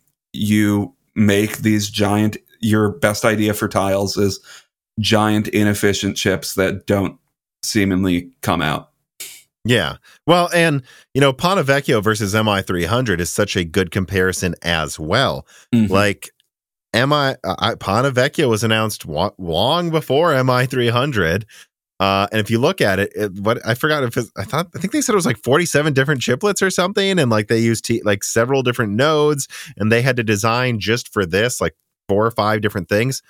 AMD had to design a base tile, a mirrored version of the same base tile to make 4 base tiles for MI300, and then a compute tile that goes on top. That's it. Arguably 3. And then they even just reused Zen 4 chiplets. Meanwhile, Intel for Ponte Vecchio is just designing all this crap, and they announced it first, and it's worse. It actually is it's actually not having any advantage in when it's releasing compared to MI300 appreciably, because AMD's is so much simpler that they were able to just get it out around the same time. I don't know. It's bad. I really don't know what else to add to it. It's just every story that comes out of Intel just speaks to the fact that they're, I don't know, it seems like a big lumbering company that can't get out of its old ways. And it seemed like Pat Gelsinger would be a positive change for a while, but I don't know. It's not going well. The proof is not in the pudding just yet, despite him arguing it is. That's what I would think too. The only other things I'd say is like, I mean, I hope they do a Meteor Lake 6+8 desktop release, kind of, just because at least then they could get LGA 1851 out like half a year to a year before Arrow Lake, so their motherboard costs are maybe down, so that they don't need to worry about a big, expensive new platform. Maybe they'll at least have mid-range builds out by the time Arrow Lake's ready. That might be helpful. And at least then they'd have something to fight like the 7800 X3D. Because if they don't launch that, I know the rumor is that there's Raptor Lake refreshes coming out, and indeed in this podcast I'm confirming that is happening, but we still don't know what that really means. I mean, they've already launched the 13900KS. I guess they can wait for 10 nanometer yields to improve more. They're already pretty mature though. Like I don't know how much better a Raptor Lake refresh can be. It almost feels like the level of performance you're seeing now for Raptor Lake, that might be all Intel has for another year and a half. I don't see that as boding very well. Certainly not in laptop, because it sounds like the extreme laptop CPUs may stay Raptor Lake with Meteor Lake below them. Mm-hmm. I mean, no comment besides not good. Yeah. I just don't know what to say at a certain point past like, yeah, they're consistently they're consistently bad at this point, it seems like. Well, I shouldn't say their future seems consistently bad at this point, because I don't think what Intel has had in the past couple years has necessarily been terrible, but not all the time. No, not at all. Tiger Lake was good. Alder Lake was good. Raptor Lake's good. The problem is all of their current product releases, it feels like they're bailing water out of a sinking boat, and it's not sinking yet because they're bailing the water fast enough still. But it feels like they're bailing. Yeah, they need to get out of that mode, and at a certain point, they're going to start failing more, which is what it sounds like. Yeah, that's such an interesting analogy. It like Intel's felt kind of like a sinking ship since like Rocket Lake, and the only thing that's happened isn't necessarily that they've plugged the holes. Alder Lake was just a really big bucket for a year. Yeah. But the holes are still there. These need to be plugged, and we're not sure they have been. Yeah. That's I like that analogy a lot. The only other thing I'd say is just keep in mind, guys, there's some people think I'm so negative about Intel, but I don't know. I'm the only one leaking stuff about Granite Rapids and Sierra Forest and on YouTube from what I can tell. So like, it's because I want them to succeed. And so far, the stuff I said about Alder Lake IPC turned out true. The delays, all the things with Alchemist true. AXG's dead. Didn't launch in Q1. Their future for graphics looks incredibly dubious. Keep in mind that like my opinion isn't the pessimistic one, because I think people think it is. There are contacts of mine that think Sierra Forest may not launch till the second half of next year. Mm-hmm. And I told these contacts, if that happens, Intel will, I don't know what to tell you. They're going to lose some of their biggest customers. And some people think Granite Rapids won't really launch until late next year. And it's just, I hope not, because when I look at, 288 core Sierra Forest, that's 288 core. They're all little cores. I'm not ready to confirm anything about the exact performance of them quite yet. I've said what I've heard, but I'm not going to say exactly yet. But, that means a lot weaker than Zen 4 cores. They don't have hyperthreading. So that's 288 non-hyperthreading little cores versus, forget Zen 5, 256 Zen 4C threads in Bergamo. Mm-hmm. I don't know. Exactly. It's like, if it doesn't come out in the beginning of next year, I think it will probably beat Bergamo at the things it needs to. But the fact that it's even up for debate, it just feels like Sapphire Rapids all over again, where it's like, I guess it's better than Milan, kinda, but isn't it really going to be competing with Zen 4? Yeah. When you're comparing it to things that came out a year and a half ago, which Raptor Lake is the first thing in a while, I feel like Intel hasn't been comparing to things from a year and a half ago. It's really not all that impressive, Yeah. Let me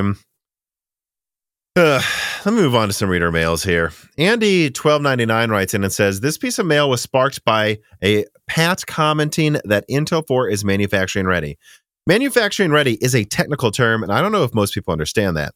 Usually a technology group will design a process, run test chips through it. Usually we were talking hundreds of them until they get sufficiently acceptable yields to report between 70 to 95%, depending on what you're making. Once you have achieved certain metrics, you then pass through the stage gates and the technology group will declare manufacturing ready. Then the manufacturing group will take your process and run it at scale. You go from testing hundreds to making tens of thousands to millions, depending on the industry. Now, this is where the fun starts.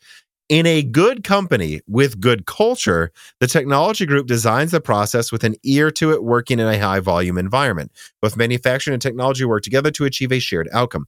However, in a bad culture, the technology group may only be concerned with looking good and therefore do anything to achieve stage gate success with no thought to if it's actually manufacturable. When that happens, it becomes a huge problem. Now you're trying to fix yield and volume, which is hugely costly. Plus, you don't know where all the faults are. So every time you fix one issue, another one is discoverable. This is where the sudden surprise delays come from with multiple revisions at a lot of companies. And I'm just going to say this is for sure at least part of what happened with Intel 10 nanometer, probably even a little with their 14 nanometer products. The question then is, has this been solved? How's the volume run for Intel 4? All I can say is they are ahead of schedule with 20 and 18 angstrom compared to where Intel 4 is now. And it is progressing far, far, far, far, far better than 10 nanometer. But yeah, we're going to have to see how Meteor Lake does in half a year, aren't we? And I'm not the pessimistic Intel YouTube channel. I'm constantly told by half of my contacts I'm too optimistic, that I was too optimistic about. I think Raptor Lake I was dead on, same with Alder Lake. But, you know, they'll say you're way too optimistic about their server stuff. You're way too optimistic about how well Alchemist could be. Even though Intel was reporting internally that it would perform a certain way, a lot of people were doubtful. So just keep in mind, guys, when I say all these cuts are happening, and Sierra Forest may launch at the beginning of next year, it might not. And you got to watch my video and understand, if anything, I'm the optimistic one and what this could mean if you care about the future of Intel, if these things don't come out on time. And I like that Andy wrote in here, you know, giving us a look at, you know, once he explained this, like, yeah, that makes complete sense then why. Well, this is a constant cultural problem at Intel with like the AXG group reporting, just basically lying about how well Alchemist is going. You could see this happening with like the Foundry group to a certain extent, where they're like, oh no, things are great, but they didn't check how manufacturable it was. And then another team comes in, they're like, 10 nanometers not ready. Oh yeah, I mean, it speaks like if these teams are in self-preservation mode over, you know, trying to actually advance the goals of the company, they're going to sometimes, you know, it happens where people not necessarily cook the books, I guess, but, you know, portray it in a far better light than they need to, you know, meet their end of the goal and say, hey, washed our hands of this. We made it manufacturable. Now you need to scale it up, which maybe in the back of their minds, they know it's not manufacturable at scale. Or they didn't really test if it was. They just knew the metrics they had to hit to look good and didn't actually worry about what the other team was going to look at, you know? Yeah. Again, going back to an analogy we used here, they aren't really concerned with making everyone else's work bailing out the boat go well. They're like, just make sure it looks like we have the biggest bucket. Mm-hmm. TMC Payton writes in and says, howdy, what do you know about the motherboards for Intel's Fishhawk Falls platform? I'm concerned that it could be similar to the W3175X, where there's only 3 motherboards to choose from and they each cost $1,000 or more in extremely low volume. Thanks. So I did actually reach out to someone at Intel before we recorded. This person told me there's no reason that the 24-core Fishhawk Falls platform that will then get a 34-core upgrade, I think at the end of this year, supposedly. There's no reason those motherboards need to be more than Threadripper. So I think, yeah, you're looking at like $400 to $600 because I don't remember how many off the top of my head. It's like, I think it's like 64. Up to 64 PCIe lanes of 5.0. Like, Jesus. Yeah, it's going to cost more, guys, than X670 because it is insanely more I/O. But they don't think that thing's going to cost $1,000. Now, the Sapphire Rapids version that I mean, the tiled one that's like 56 cores. I mean, I don't know, guys. Yeah, that might be $1,000 motherboard. I don't know what to tell you. I mean, well, they those could are, go I to mean, those are 100 targeting completely different sectors of the It's market. Though, workstation, right? Yeah. So high-end workstation too. So I don't know. I think the 24 core Fishhawk falls. I'm more concerned about how expensive those monolithic dies are going to be, especially the 34 core that pushes the limits of Intel's 10 nanometer reticle. I mean, that, I'm worried like about that chip $5,000. costing. Yeah, like up for 34 cores. That's what I'm worried about. But I don't see why the motherboard needs to be more than 1,000. It's going to be pretty good, but I don't think it needs to cost that much. No promises, though, of course. We'll see. Yeah. Brett Summers writes in and he says, "Hello, Thomas-san. When you talk to your Intel contacts, what is the architecture from a consumer desktop laptop point of view that they seem most hopeful about? Is it Meteor Lake, Arrow Lake, Panther Lake? Is it something beyond those? Everything has been so doom and gloom and tempering expectations lately, talking about layoffs for Intel. I suspect this would negatively affect morale at Intel. What design do they seem most hopeful about launching that they think will get them back into the limelight?" Well, Granite Rapids is one they know has to be good. Same with Sierra Forest. So I don't know if that one's the one they're the most optimistic about, but they know it has to be good. And so far, Granite Rapids at least is going great. Otherwise, I'd say they're actually pretty dang excited about Meteor Lake in the same way they were about Tiger Lake. I hear a lot of enthusiasm for Arrow Lake, Panther Lake. Honestly, all of their upcoming stuff, especially like in the core divisions, they're excited. They're excited about everything. They just hope they don't fuck it up. I will say there's zero enthusiasm for Arc. No one is expecting Arc to succeed. And like, I'm not like, guys, this is what they tell me. Take it or leave it. I really don't care. But if you're watching this, I hope you respect my opinion at least a little. No one at Intel is optimistic for Arc. Otherwise, they're optimistic for everything else. They just wish they were more on schedule. Yeah. And, you know, Meteor Lake, like, if viewed as a replacement to Tiger Lake, which is what it sounds like it is, Meteor Lake sounds pretty good. But yeah, not much more than that. And I think they'll just be stuck selling Raptor Lake for longer on desktop than they want to. And actually, I'm not sure. Maybe they could probably move entirely to Meteor Lake on laptop, but I think they still might need to maintain some Raptor Lake presence. I think they're still going to need to use that 24 core for the top laptop models. Yeah, you really can't replace that. I mean, look, it might be a funny situation, just like we kind of saw with Tiger Lake. Eventually, this changed because eventually Intel had 8-core Tiger Lake models, but there was this while where they had these quad-core Tiger Lakes, and you had to choose and Ice Lakes, by the way, and you had to choose between that or like a 6 or 8 core 14 nanometer chip. I think we're going to see that again, where like actually the 6+8 Meteor Lake can game a lot better than Raptor Lake, but it's typically a tie, but the Meteor Lake's using half the energy and Raptor Lake, is sucking a ton of power. I think we could see a repeat of that, because I expect Meteor Lake with Redwood Cove on Intel 4 to have a regression in clock speed. I don't know how low it's going to get, but it could still be around 5 gigahertz, but a decent IPC increase over Raptor Lake. So, yeah, I mean, you're going to be probably looking at like 35 watt Meteor Lake chips that compete with 95 watt Raptor Lake chips in gaming, but the Raptor Lake chips have more cores. So, if you want multi-threading, there's that. All right, let us then move on to the wrap up here. These are the stories that we didn't think should get a full story, but require an honorable mention at least. Rocket Lake is end of life, Dan. I just thought we usually mention it when something's end of life. It's just so funny how much they're still trying to get rid of these at Micro Centers, I hear, by the way. Like it's Rocket Lake. It's a little bit of a surprise to me that Rocket Lake isn't already end of life. and Alder Lake was just so much better than Rocket Lake. I remember these discussions because like I think Micro Center was like giving away a free motherboard with an i7-11700K like a year ago or something. And you go, okay, well that's 8 cores, 16 threads. It has PCIe 4.0 support. It's not the worst product, but then you look at its price, and I think the i7 was still like $200 to $300, and I go, No, get the Alder Lake i5 and just buy a $150 motherboard. Pay the extra $100 for 6+4 instead of just 8 big 14 nanometer cores. No. Yeah, I mean, I guess there was a while where like what was it? So the i5 11400, the like 11400F, if I'm remembering the name. And correctly. the 11600K was okay at the right price. Though I thought those were still decent for a while, I suppose, but yeah, Rocket Lake came out dead. So yeah.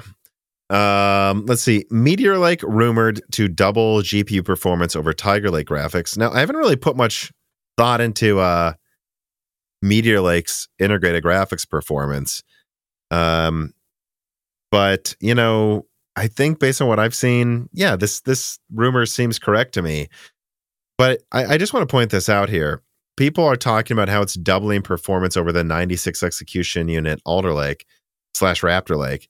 Keep in mind, just like with 14 nanometer, where they use basically Skylake integrated graphics for Skylake, Whiskey Lake, Comet Lake, and it just kept going on and on. Tiger Lake, Alder Lake, Raptor Lake all use the same integrated graphics effectively. Mm-hmm. And, you know, doubling graphics, integrated graphics from 2020 with Tiger Lake, it's not that big of a deal, guys. That would make you, I think the Tiger Lake was around MX350 performance. So yeah, you're looking at, and that was a 64-bit GTX 1050. Mm-hmm. We're doubling that? Okay, I mean, look, guys, I think you're looking at something between a 1050 Ti and a 1650 Max Q, which would put it edging out Rembrandt, but probably losing to Phoenix by a bit. Yeah, next year, coming out a year after Phoenix, or half a year after Phoenix is already out. It's not bad. The only thing this makes me excited about is you're getting like Xbox, almost Xbox Series S integrated. It's not as good though because it's in the mobile. So you're getting better. Yeah, you're getting 1080p doable performance as a baseline. I'm excited because that becomes a baseline. Just everyone can play games now on their laptop. But this isn't particularly impressive compared to anything reasonable that's around it. Yeah, it's if they manage to get it to like I don't know 1660 level performance, that would be pretty cool. But it, yeah, and I think that's something we'll be lucky to see Phoenix even get to on desktop at high TDPs. Which I probably won't even quite hit that. So having a baseline of pretty much every laptop being able to do 900, I would say 900p to 1080p gaming is nice though. Mm-hmm. Yeah. And a CPU will certainly be overkill for its integrated graphics. Yes. Mendocino, the 4-core Zen 2, I believe 2 compute unit, ultra budget APU is appearing in like $400 laptops. Mm. I just thought we had to mention, you know, this thing actually came out, this little tiny APU. Yep. AMD pair it with an Navi 24, man. Come on. Pair it with a 6500 XT and a $600 laptop. We'll see if it happens. It could. I don't think it will. Probably. Let's see. So I feel like, am I wrong? Every half year, some Chinese graphics card company announces they're making a graphics card, and I can never find benchmarks for them. We found one. This the S80 is benchmarked, and where does this thing It's a third of a A770. I mean, yeah. So what is that, like 570 per? I don't even know if it's that. You know? Yeah. Let me see. Where would that land at? Not impressive. Yeah, I mean, it's a pretty big graphics card. What kind of?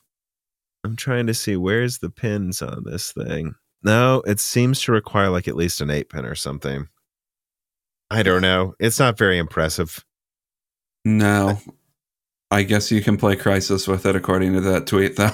I guess Intel can certainly say that they made a better graphics card than anyone besides AMD and NVIDIA and maybe ARM so far. Good job. And Apple. And you're after and AMD, Apple. NVIDIA, Apple, ARM. I don't know. You're better than companies we've never heard of, I guess. So maybe some boutique company that we don't know anything about, because I feel like I'm sure it's better than VIA. Yeah. Let's see. General Motors signs an agreement with Global Foundries for exclusive production lines in upstate New York. I don't know. I just thought this was a notable mention here. Like, Global Foundries may have bowed out from trying to make the most cutting edge nodes, but their new like true 12 nanometer, I don't see why you need anything better than what's really a 10 nanometer competitor for cars. And you know, you got to wonder why some of these car companies were like competing with the most in demand nodes for absolutely no reason. Like why Navi was it Navi 21 was going into Navi 23. Navi 20. Okay, it was Navi 23, not 21 at least. Or I think maybe they're changing it to something else now. But yeah, no, I think it's still Navi 23s. Yeah. Okay. Like I don't quite understand why Navi 23 was going into cars, but I guess they made that choice. Yeah. And this is a fun one added last minute to the list. There's a rumor, I don't think it's confirmed, but there's a rumor, you know, we've heard, I think, what isn't it, like in Europe, they may force everyone to use USB-C and not proprietary phone chargers. I think India also. And India, yes, that sounds correct to me. It looks like Apple may still find a way to make USB-C cables proprietary by making it need to be Apple USB-C cables to work with their phones. I was excited to see that. Yeah, it was India. That India and the EU were mandating USB-C, because it's like maybe we might finally have a single standard. But I don't know why I didn't foresee this. Of course, they would just make their own proprietary USB-C. Mm-hmm. Now, I was thinking about this. Depending on how the laws are written, yeah, I mean, Apple can just argue, oh, we're not wasting redundant manufacturing, redundant parts. We're using the same parts. This is what you want. But no, this does not cut down on people needing to buy a separate frickin' cable for their iPhone, which was half of it. Yeah. It still solves half of the issue for e-waste, but not the other half. No, I just think it's funny that like Apple absolutely needs everything to be on their own to be in their own environment. You cannot buy a third-party USB-C cable, because then we would die. Yeah. All right. That is all of the wrap up. Now let us just get into some final reader mails to round out the episode. So PC Dog writes in and he says, "Hey Tom and Dan, Hardware Unboxed recently did a 53 GPU comparison using the recently released Hogwarts Legacy." Dan's shaking his head at how crazy that is. Like a lot of work. Yes. And he said, in the analysis, they found that GPUs with less than 12 to 16 gigabytes of VRAM struggled in 4K Ultra, even with ray tracing turned off. How much longer do you think GPUs with less than 12 to 16, well, which one? 12 to 16 gigabytes of VRAM will be usable at 4K? And I wrote down some notes for this. I actually did watch this, even though I don't really have any plans to get this game, and I don't think any of my PCs are going to have trouble running it. But I have a girlfriend and her sister that are interested in the game. So out of curiosity, after hearing that it doesn't run well, I was like, well, this 6700 run it well. Like, if I wanted to get her a PC that can run this, like, what would she need? And I actually may have somewhat of a hot take here. I don't think Hogwarts Legacy is a Dark Souls 1 PC port situation at all. Like, it's not like impossible to run. I actually disagree. Turn off ray tracing and accept you're not going to do like 120 hertz gaming easily. But if you do, you can game as well as the consoles, kind of, it seems like to me. It's just, I will say that, yeah, I mean, look, it's clearly unoptimized. And it's a cherry picker's dream. I watched all of the Hardware Unboxed video. Like, depending on which card you want me to make look good, I can do it. Like, I can make the A770 look good if I don't show you that it was getting like 17 frames per second the one time it beat the competitors. And I can make the 7900 XT beat the 4090, I think, by 20%, like in one resolution at like extra high settings. So, you know, I can make any of these cards look good. I would say we should not be, it's not the worst case scenario I agree with what Wizard at Tech Power Up said. The game's good. You can play it. Just accept that you shouldn't turn on ray tracing and just set it to ultra. And if you're used to playing in 4K, set it to 1440p. If you're used to 1440p, maybe set it to 1080p. But also a lot of these benchmarks didn't have DLSS or FSR turned on. So no, yeah. So yeah, my girlfriend's sister has a PC that I built her with a RX 6700. She's playing on ultra and 1440p, I think, with like FSR on or something at 60 frames, and it's like, is that really the worst case scenario with a $300 graphics card? It's not optimized. The performance is all over the place, but this is not Dark Souls 1, guys. Well, and having said that, no one should be looking at this for what's going to happen in the future. Yeah, it's a poorly optimized game in general. I don't think is the game you want to pick out for like, well, what does the future look like? I mean, I'm sure 2 years from now, 12 gigabytes might be an issue on some game, or semi-regularly an issue on some games, but I don't think every game coming out this year is going to have a problem with 12 gigabytes. Yeah, I mean, like I'm looking at Tech Power Up here, and Hogwarts Legacy with ray tracing disabled, which by most accounts you absolutely should with this game. The 4090 gets 72 frames per second maxed out in 4K. Okay, it's not great. It is an expensive card, but turn on DLSS. Now, I could, I think, probably play this game at 4K 130 like I have been with most games. And in 1440p, yeah, like 6700 XT gets 51 frames, so I bet she's getting like 45 turning on FSR and getting 60 frames in 1440p. It's not great. It's not optimized, but I don't think you can make the argument this game's unplayable. Would you agree looking at these stats? Yeah.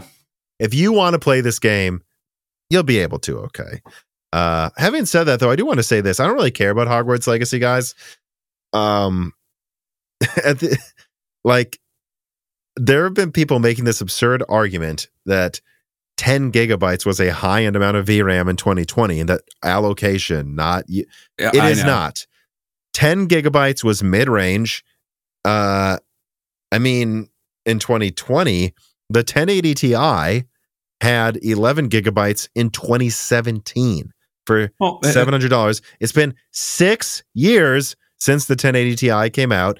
It is now lower mid-range levels of VRAM. 12 gigabytes is not high-end. It wasn't high-end 2 years ago. Sure, shit isn't right now. Even if NVIDIA tried to convince you it was okay, the 3070 at 8 gigabytes of RAM for over $500, it wasn't enough. It was not just allocation. It was barely enough a few years ago, and now it's running out of steam. Yeah, mid-range...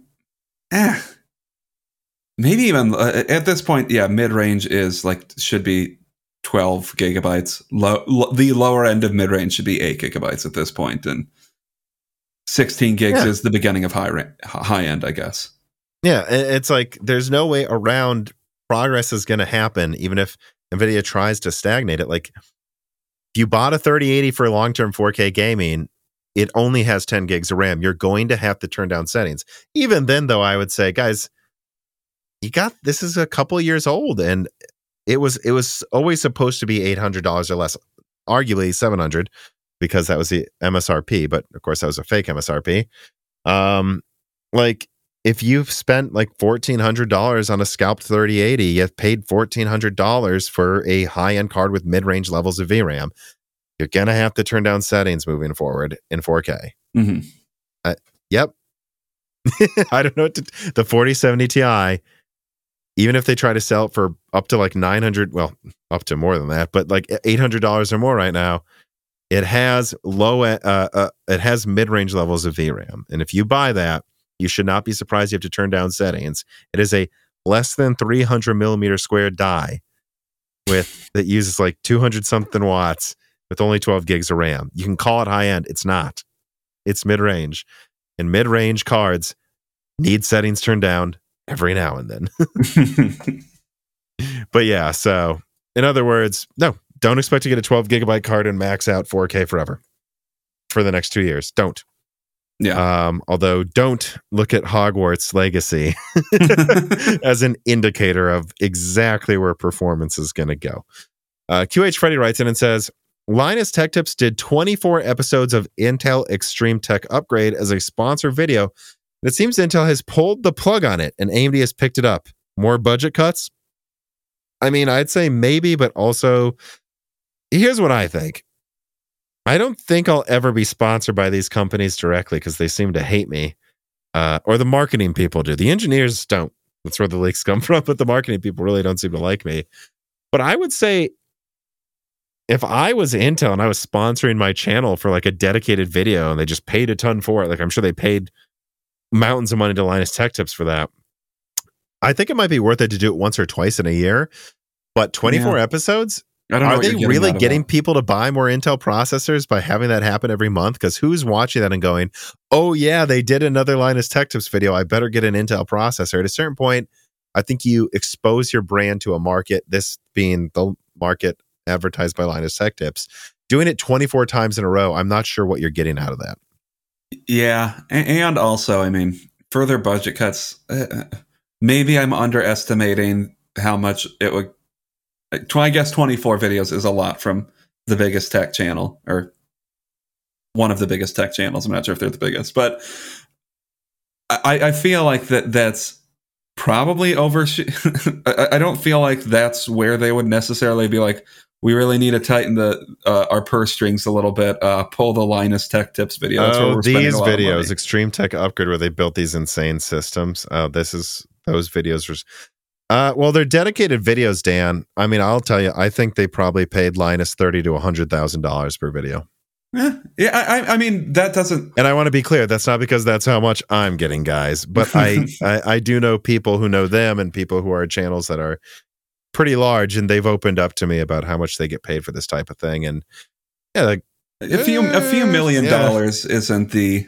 In a like multi-billion dollar company isn't the biggest expense, though. That's all I'm saying. I agree, it isn't. I will say I've heard their marketing teams are getting gutted right now. So I don't know how much. I think finally someone's taken out a pencil and looked across the spreadsheets and gone, why am I using a pencil when I usually use a monitor and keyboard? And then once they throw the pencil away, they're going, yeah, do we need to be giving them $100,000 a month, guys? Is this benefiting us on the 24th episode where you see Linus in a racing chair? Is that making people buy an i9? Probably not very many. That's my thoughts. Is it part of budget cuts? I mean, it almost has to be, and they are probably paying Linus a lot of money for this based on what I've heard, or at least what I've heard dedicated videos can cost on channels with millions of subscribers. I guess I want to be clear. I'm not saying I literally heard Linus was paid that much for that video, but you know, at the same time, it's like, I honestly think it may be a waste of money. Bfish36 writes in and says, hi, Tom and Dan, our guest. What are you hearing about Meteor Lake? Phoenix looks like it's following the Rembrandt path of being in low volume and difficult to get. Well, Phoenix isn't out yet. Phoenix launches in March, Bfish. I have to start correcting this here because it's starting to annoy me. People are like, why is Phoenix so hard to... It's not out. It's not following Rembrandt. We don't know yet. It's not out. But continue this question. Consumer laptops are one of the largest market segments. If reports of 2x graphics performance increase, which I'd be skeptical about prior to blah, blah, blah, but Intel being very successful pushing the EVO lines could be clawback significant market share from AMD. Oh, I see. So he's asking, do you think Meteor Lake can take market share back from AMD and laptop? I mean, those are... Evo is relatively big for client, isn't it? Well, that is us. Not client. Is relatively big for not client, like business, large scale acquisitions. I guess, yeah. I think that's what it's marketed towards. And like, I don't know if you can get an entire institution to buy like their Meteor Lake Evo lineup. That is a lot of sales, even if you don't, us as the consumer, don't necessarily see it. That's a good point, and that explains why maybe they don't care if they're going to keep using Raptor Lake and top-end gaming laptops. They need to keep that part of client, OEM client, and like big business clients buying these contracts, and maybe Meteor Lake can do that. I think it could.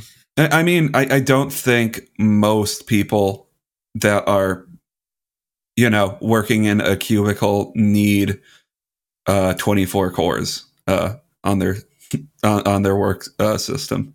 Some do, but not that many. Yeah. Yeah, I guess what I would say is, what am I hearing about Meteor Lake? Intel's excited about it, but I think it's too early to say if that's really going to be the thing to change something, because Phoenix does what Meteor Lake will do now, in my opinion. Like, do you need 14 cores for a business PC? No, but do you need graphics good enough to run a few 4K displays when docked? Maybe. Phoenix will already do that now. So I don't know that Meteor Lake's really going to have better graphics than Phoenix either. And so I don't know. I don't think Meteor Lake's going to be the differentiating factor in laptop market share at this moment. I don't. And before we are so sure what happens to AMD's laptop market share, let's let them launch the dang things. I don't know. Carbon Cry writes in, counterpoint to QH Freddy's assertion presented in Broken Silicon 191 that AMD should let Intel bleed out in client and focus everything on server. For Intel, their client is subsidizing server right now.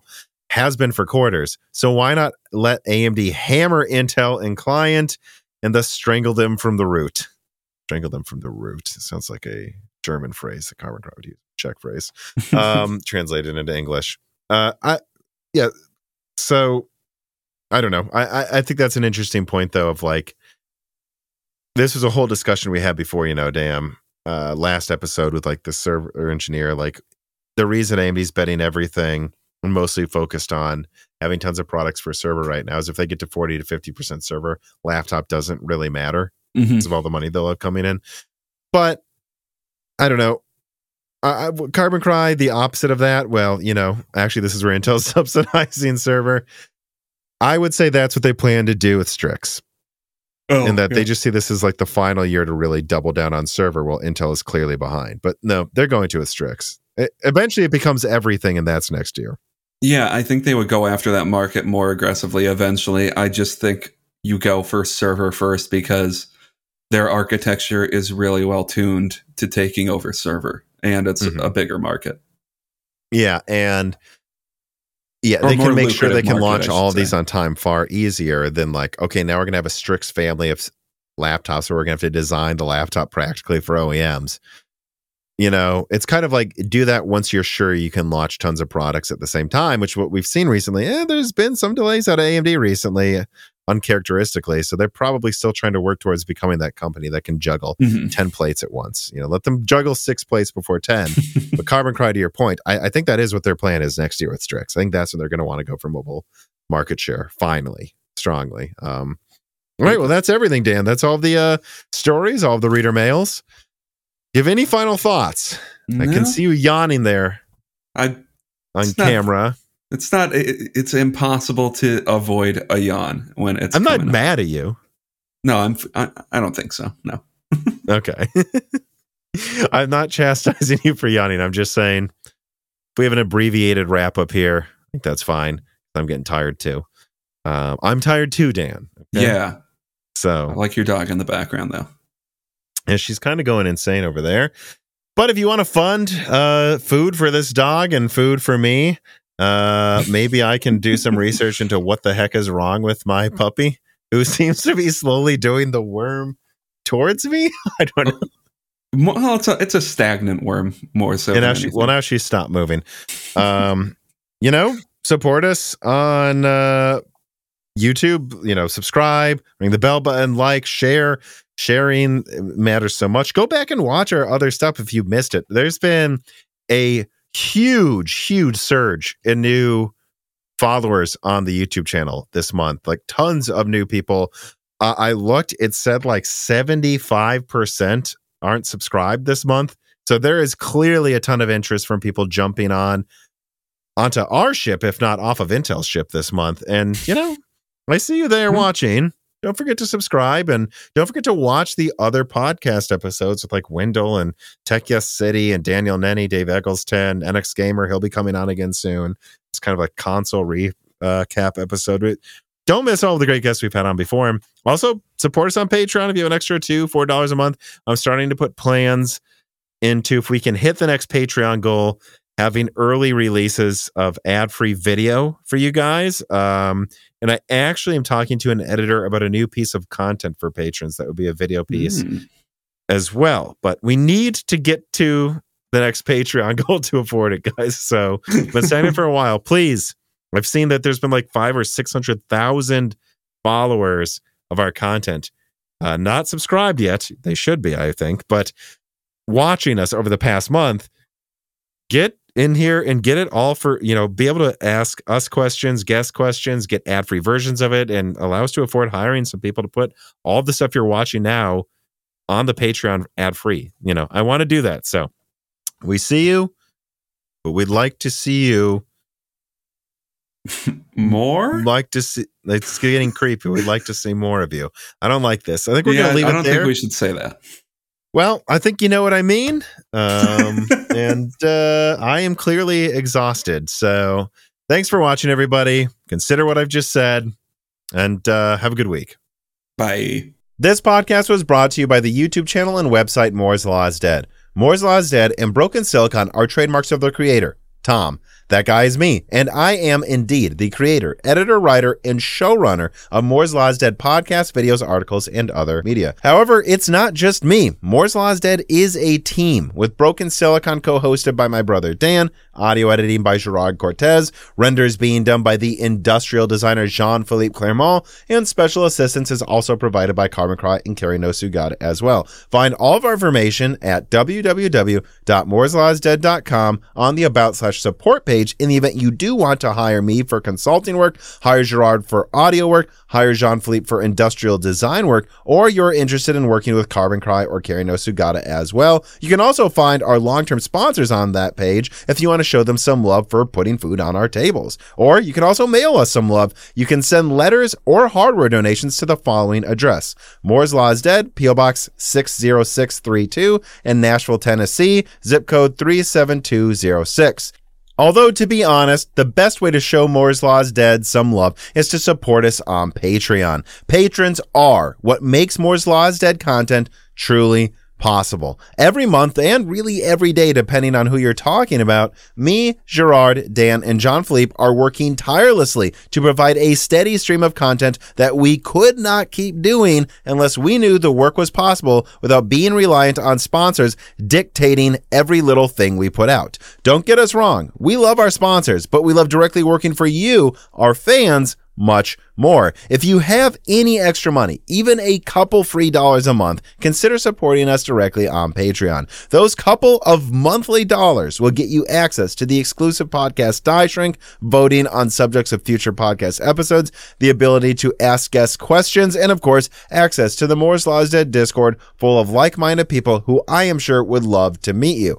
I am one of them. Additionally, higher tiers get access to early, ad-free episodes of Broken Silicon, the ability to ask questions in all Broken Silicon episodes and Loose Ends live streams ahead of the recording, and the entire back catalog of Moore's Law is Dead podcasts, in addition to having thanks in the credits of videos and podcasts depending on the tier, with other perks available as well. And hey, if you cannot afford to support us directly every month, please do share Moore's Law is Dead videos and podcasts with friends and family, and on social media and websites like Reddit, and give Broken Silicon a 5-star review on Apple Podcasts or your preferred podcast app of choice. All of this does really help us so much. But like I said, this podcast would not be possible without the patrons directly providing predictable and reliable support every month. And so now it is time to give a personal thanks to the greatest of the fans. The following supporters are at the 10 gigahertz or higher supported levels: Brad Bedlin, Drita Full, AV, Anthony Greffa, Greg Pateki, Mohammed Kawari, Brett Jones, Aaron Close, Little Germany, Dan Rano, Daniel Hyde, Dreadbird, Ryan Riggleman, Dr. Foreman, Sam Miller, Deke, Josh Law, The Mechanical Philosopher, Terrence Harrod, SNES Chalmers, Tom Bailey, Greg T. Wanchik, Andrew S.,